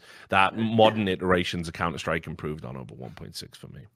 I do think wall banging went too far on 1.6. The amount of things that was basically just a very thin texture and we figured out you could fire through. Nuke's a great example because there was way too many spam spots from outside on that map that you could get. All you need to know is when they were speculating that they might do that show match and they might do it at 1.6, one of the reasons why I said, brilliant, I'll play, is because I was hoping they'd get a bunch of CSGO pros as some of the people on these teams. And mate, I know so many spam spots. If that was a 1.6, I could just fuck that guy up. Like, he'd be thinking, like, what the fuck is this? So I was going to be like the wackest little just grinder, just getting all the little angles. Wouldn't use any skill, just take a normal fight like a non-coward. I would have just been a little rat, basically, just been rat fucking CS all over the place. I was the original rat player from the UK before you, Smooth. You are but my fucking protege. I won't make the obvious joke of like, what was I doing about 20 years anyway? You know what I mean? You know where I'm going on that one. Yeah. I always love as well, like the key thing we use, you always go, I won't make the obvious joke, exactly. He said, while making the obvious joke. No, I would never make a joke like that. So anyway, I just like, again, reiterate, I'd never make, that would be an inappropriate joke, quite frankly. So, no, the point is, like, I thought spam spots went too much. The problem is, I feel like CSGO went too far the other way. Like, the big problem CSGO has is the spam spots, most of them were quite intuitive in 1.6. Like, right, that's a thin little wall. Of course, I can shoot through that with most of these guns. The problem CSGO has is, like, for example, that box on the back of the B bomb site on DOS 2, where it's just a normal crate, and you just have to know it can't be spammed through.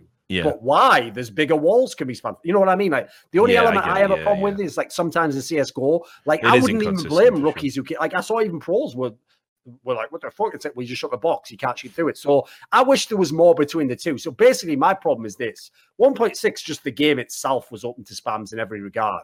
I would just like it in CSGO if more of the map makers put, like, real spams in. Like, they plan out a spam area for tactical reasons or to give the map diversity. I'd like that to be a little bit more, but don't go as far as 1.6. 1.6 did go too far. And as you say, Nuke's the best example because I've seen games where, especially think about how the old money system was in 1.6, where we didn't have all these OP pistols and all these, like, SMGs that you buy. You had to have a rifle or a pistol. So in the game like 1.6, where the money system means that, on your T side, there might be 4 big rounds you've got to win if you want to win this T side on Nuke. Well, if you're on one of those rounds and you run out and I just blindly deagle shoot through a wall with no counterplay and just headshot you through the wall with a deagle bullet, that's probably the round half ruined right there. So that the problem with that is that's like, I always used to say this. What's the counterplay? Just don't be in that spot coincidentally. And what's like the downside to the player firing the bullet? Nothing. He himself is miles away and can't be shot by you. So stuff like that just doesn't make sense for a game that. One of the things about Counter-Strike is you want to explain to fans that these aren't just lucky things. They aren't flukes. This is skill. This is dedication. This is research. Like, some of the spams weren't things that incentivized that. They went too far towards almost RNG elements of, like, spamming. I always thought the equivalent was a bit like in Quake, where there were certain, like, maps where people just spammed a spot with, like, rockets over and over again just so you couldn't come out. It's like, there's no skill involved in that. Anyone can do that. It's just a stupid thing that everyone does to play the little margins. So I do think it went way too far 1.6. I agree with you on that one. Okay, we got another question here. Sunmaid asks, if you three worked on an economy airline, who would do which job? So I'm trying to think. What is there? There's like the pilot, the co-pilot, and the fucking stewardess, right? Steward or whatever the fuck. By the way, Duncan, have you ever seen Josh Gingerson? That sounds like a made-up name I used. It is. It's a name of an adult actor. That's mental. Who does special. Mate, just Google him now. just Google him now while you're in your fucking hotel or wherever you're at, and just have a look at him, and then look at you, and look at him, and then back What's to his him. name? Roy Gingerson. What's his first Josh Gingerson. Right. That is a bit disturbing, isn't it? Don't know who the fuck Roy Gingerson is. Like Roy Orbison. It's his dad, isn't it? And is this guy a gay porn star? He might be in a movie or two. Right, there we go. I knew where this was As if going. you said Google it, he's an actor. No, I know, exactly. I did say it in adult films. I did say adult films. So- I didn't specialize it. No, So anyway, just said, that's the get mate, out of my history immediately. sometimes, right, you know, I might be just, you know, late night browsing, and you can't, you know, what pops up. But sometimes I think, fucking hell, what's Duncan doing there? Hang on. And it's this guy, and it's not you. I'm always relieved, greatly, sometimes literally. Anyway, what job would we do on an airline? I don't fucking know what kind of jobs there are on a fucking airline. I fucking hate flying. I feel like fucking the bit that Doug Stanhope always talked about with like stewards and stewardesses on planes, you know, the air hosts, like we just called them sky cunts. It was so appropriate. So I wouldn't want to do that job, you know. Pilots don't actually do anything. I saw this news story where there was a guy in South Africa and he just blagged being a pilot. Get me out. For 25 years. For 25 Well, years. surely He he is a trained on pilot flight simulators. But that's the thing. What He was done this? it for 25 Blastport years. Airlines or something? And he's just going, Yeah, "All that's right, what I'm bud, I'm flying on this later. And they go, do you have your pilot's license? And he goes, oh, you told me earlier I didn't need a pilot. So like, fucking hell, get me out. So yeah, you should fucking look this story up. It was insane. But basically, yeah, he never had any incidents, never any accidents, been doing it for 25 years, and then someone just found out he didn't even have a license. What a legend. So I don't even know if I want to be accidents though. What a legend. Yeah, exactly. Like, no, and he apparently just trained on a flight simulator, just went in one day, dressed up like fucking that Leonardo DiCaprio movie, Catch Me If You Can or whatever the fuck, and he just rolled with it for 25 years. So, like, pilots don't even do shit. So I don't even know who's doing anything on a fucking plane. It's impossible to answer. What about you, Sam? What would you do? Co-pilot seems easy, but just sort of sit there, watch a job be done. No, but I thought it was like the pilot. What he always does is he goes, why don't you take this one, Sam? And he just takes his fucking headset off and then gets like fucking blown by, you know, Josh Gingerson, maybe. I don't know. Like, by the way, I've just done that thing where... Come out of the cupboard now, Josh. Rather than say the thing I already know you would just instantly timestamp, I've just put it in the chat there. I've just put what I would have said. Brilliant. It's so unreasonable. Oh, yeah, I'm out. Yeah. 100% out. That's so unreasonable. We'll just move on. Mike Feed me asks, do you agree that Golden seems to activate the Fnatic lineup? If so, what do you think he brings to the team that enables them to win maps? I mean, we talked a little bit about this earlier. So just to kind of pick up the pace and just answer the question quickly. Thanks for the gifted subs, by the way, as well, Mike. I would just say, like, whatever he obviously has a good tactical awareness. He seems he seems to put structure in place. Like when you watch a Fnatic side when it's playing under Golden, like there's a lot more cohesion, a lot more synergy. All the other buzzwords Kanye used when he wrote that thing down for Mark Zuckerberg, they're all in place. So it's like I think he's a very good kind of micromanager. It seems to be is what my read on it would be. And I think when you've got like wildcard players, like Duncan said, JW's got like a phenomenal feel for the game. But then you add the element of micromanaging to it. Like sometimes it can be overbearing. It can go too far. But it definitely seems to have the right balance here. And I think you can see from, you know, at the end of the day, the results don't lie. If they'd come back and done shit at this tournament, people wouldn't have batted an eyelid because everyone's expectations were really low. The fact they went on and win the whole thing, it's like every time Golden's in Fnatic, his stock rises, you know? Yeah, my problem is basically like I would give the analogy. This reminds me of when, as we've discussed many times on this show, you get a star player who goes, well, I sometimes make calls, so why don't I be the IGL? It's like, that's exactly the problem, mate. You sometimes make calls. The job of an IGL is to always have a call, no matter the time, no matter the circumstances, no matter how difficult the situation is. So basically, I think that people like JW, Crims, Flusher, it doesn't surprise me they might be put off by someone like Golden and think, well, I already know how to play the game. I already know what I want to do. You know, I want to do my own thing. It's like, yeah, you want to do your own thing, but who tells everyone else in the team what to do? Who else keeps the structure of the team? Like, that's the problem. Being individually brilliant is almost at times at odds with doing something as a team. So to me, Golden is there to be like a Swedish MSL, just run the team, do the basic things, call the right calls, call the play that makes sense, call the next one off. And then within that structure, allow JW to do something brilliant if he wants to. Allow Flusher to do some to be fair, Flusher doesn't do it very often nowadays, but do some ridiculous bullshit move that might work. But what those guys I would hope have learned is they can't be the ones in charge of all that. They have to let someone else do that and delegate it. So to me, Golden's just out of the limited talent they've got in the Swedish scene. He's just the right person to try right now. It just makes sense.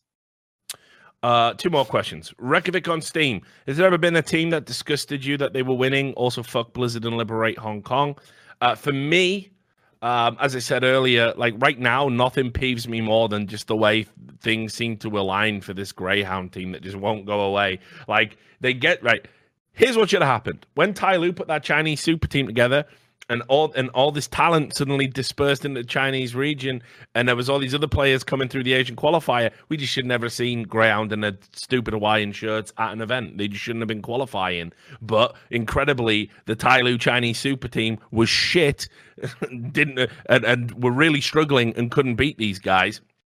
So you can call that legit, fine. That kind of feels like one of the way that it's aligned for them. Whenever they're at an event and they get an upset, the team they beat always has like some narrative reason for why it wouldn't, they wouldn't be at their best. And it's like, fuck me, how many times is this going to happen? And they just seem to keep limping through tournaments and making it out like they're actually like a decent team. And they're like very much a tier 2 team at best, maybe even tier 3. Yet they just seem to get these like freakish results. And it's just like stupefying to me. As I said, I think there's talent on that roster. I think, like, Dexter in particular is like a real good fucking player. They obviously rub me the wrong way because I think Dick Stacey's like just increasingly like just a pathetic, wretched remnant in the Counter-Strike scene. So they always bother me. My problem is like, luckily for me, I would actually just say this is a byproduct, I would hope, of doing my job well as an analyst, is almost every team that wins and does well, I can usually, even if it's not always my cup of tea, I can appreciate what they did. I can appreciate what the style was, what the players are, how they succeeded, because I tried to be pretty open and just appreciate greatness when people do good things. So I would just say disgusted is going a bit too far. Like most of the scenarios where I had that sentiment is more like, it's usually the other way. It's like for the team that didn't win. So what I'll say is, I guess in a sense, I'm disgusted that like Cloud9 and Gambit won those majors because I thought, FaZe and Astralis should have won those majors. And I also didn't like the angle that like Cloud9 and Gambit never played that level again. It was that one tournament. They both did awesome there. And then they never, it's not like they took over as the next top team and showed me a great era of that. They just had a flash in the pan. But even then, like disgusted is obviously a bit of hyperbole. It's a bit too far there. I would just say generally, I like it when, in terms of accomplishments, like I'm not as big a fan of someone kind of fluking a major if it means that like a team that, I know this is such a loaded term, but deserve to win, don't win the major. It's not fair to do with hating on any person. I just kind of like the storyline to be a bit more satisfying in that regard. And then the last question from Alice the Alchemist. After witnessing Fnatic win DreamHack, one thing that sticks out seems to be the importance of retaining a 3-man core. JW, Flusher, and Crims, obviously the Astralis core, the MIB core, etc. Do you think that other lower tier teams should commit to that idea and try and emulate it, or do you think it's too difficult for smaller teams to hold on to their talent? Listen, in an ideal world, like having a core is just a good idea to have a bedrock for a team. Like guys who know each other inside out, know each other's quirks, foibles, know how to communicate, have a shorthand, understand each other's tendencies from just hours and hours and hours of scrims with each other. All of these things cumulatively build up. The difference you've got is down at the lower end. Even the teams that do retain cores, they're just not as good. They just don't have the talent. So it's like all that shorthand, all that understanding, all that synergy, that only gives you like, in real terms, that only gives you an extra 5%. Now, at the highest level, that 5% is tournament winning because we're talking about the best motherfuckers in the game.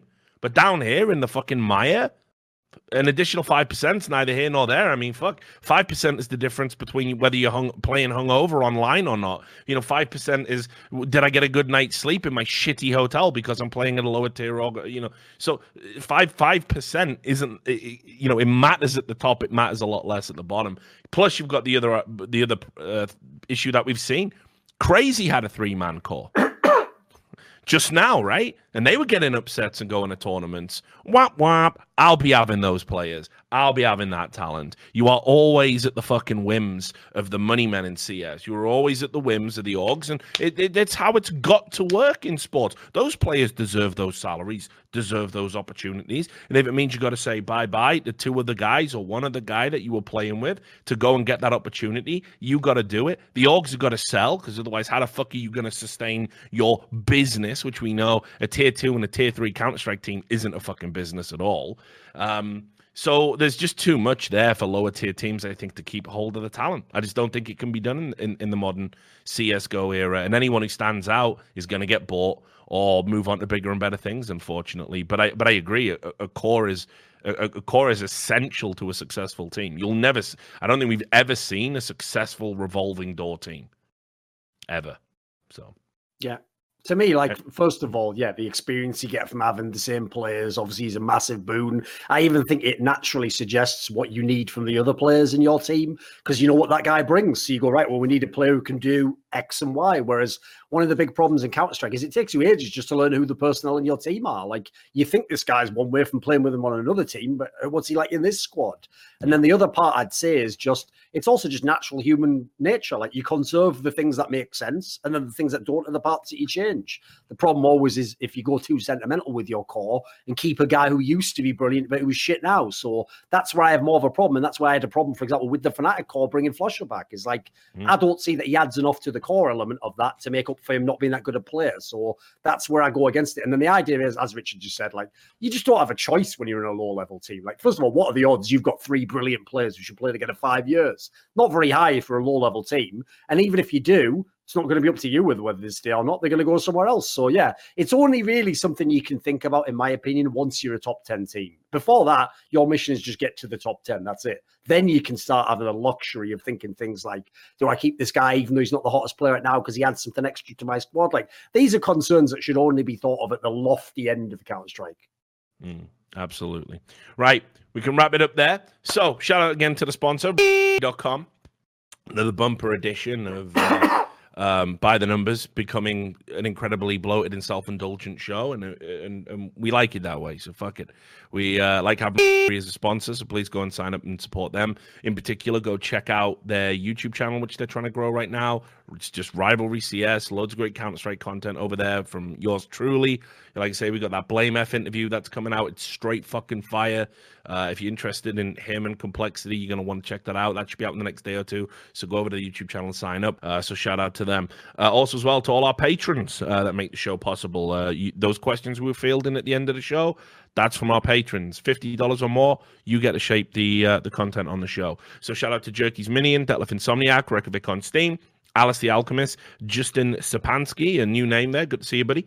Benakagi Assassin. These are our $50 patrons. Butt Pounder 420, Carve, Colin Penny, Daniel Sellers, Madsen, Marcus Kjumpar, Mike Feedme, Nemesis, Sard Sawar, Sunmade Raisins, TC Owens, Tobias Bernasconi, and of course Watchdog. Thanks a lot for all the support. Thanks to all of you for tuning in. Have a good weekend, and we will see you sometime next week on the next episode of By the Numbers. Peace.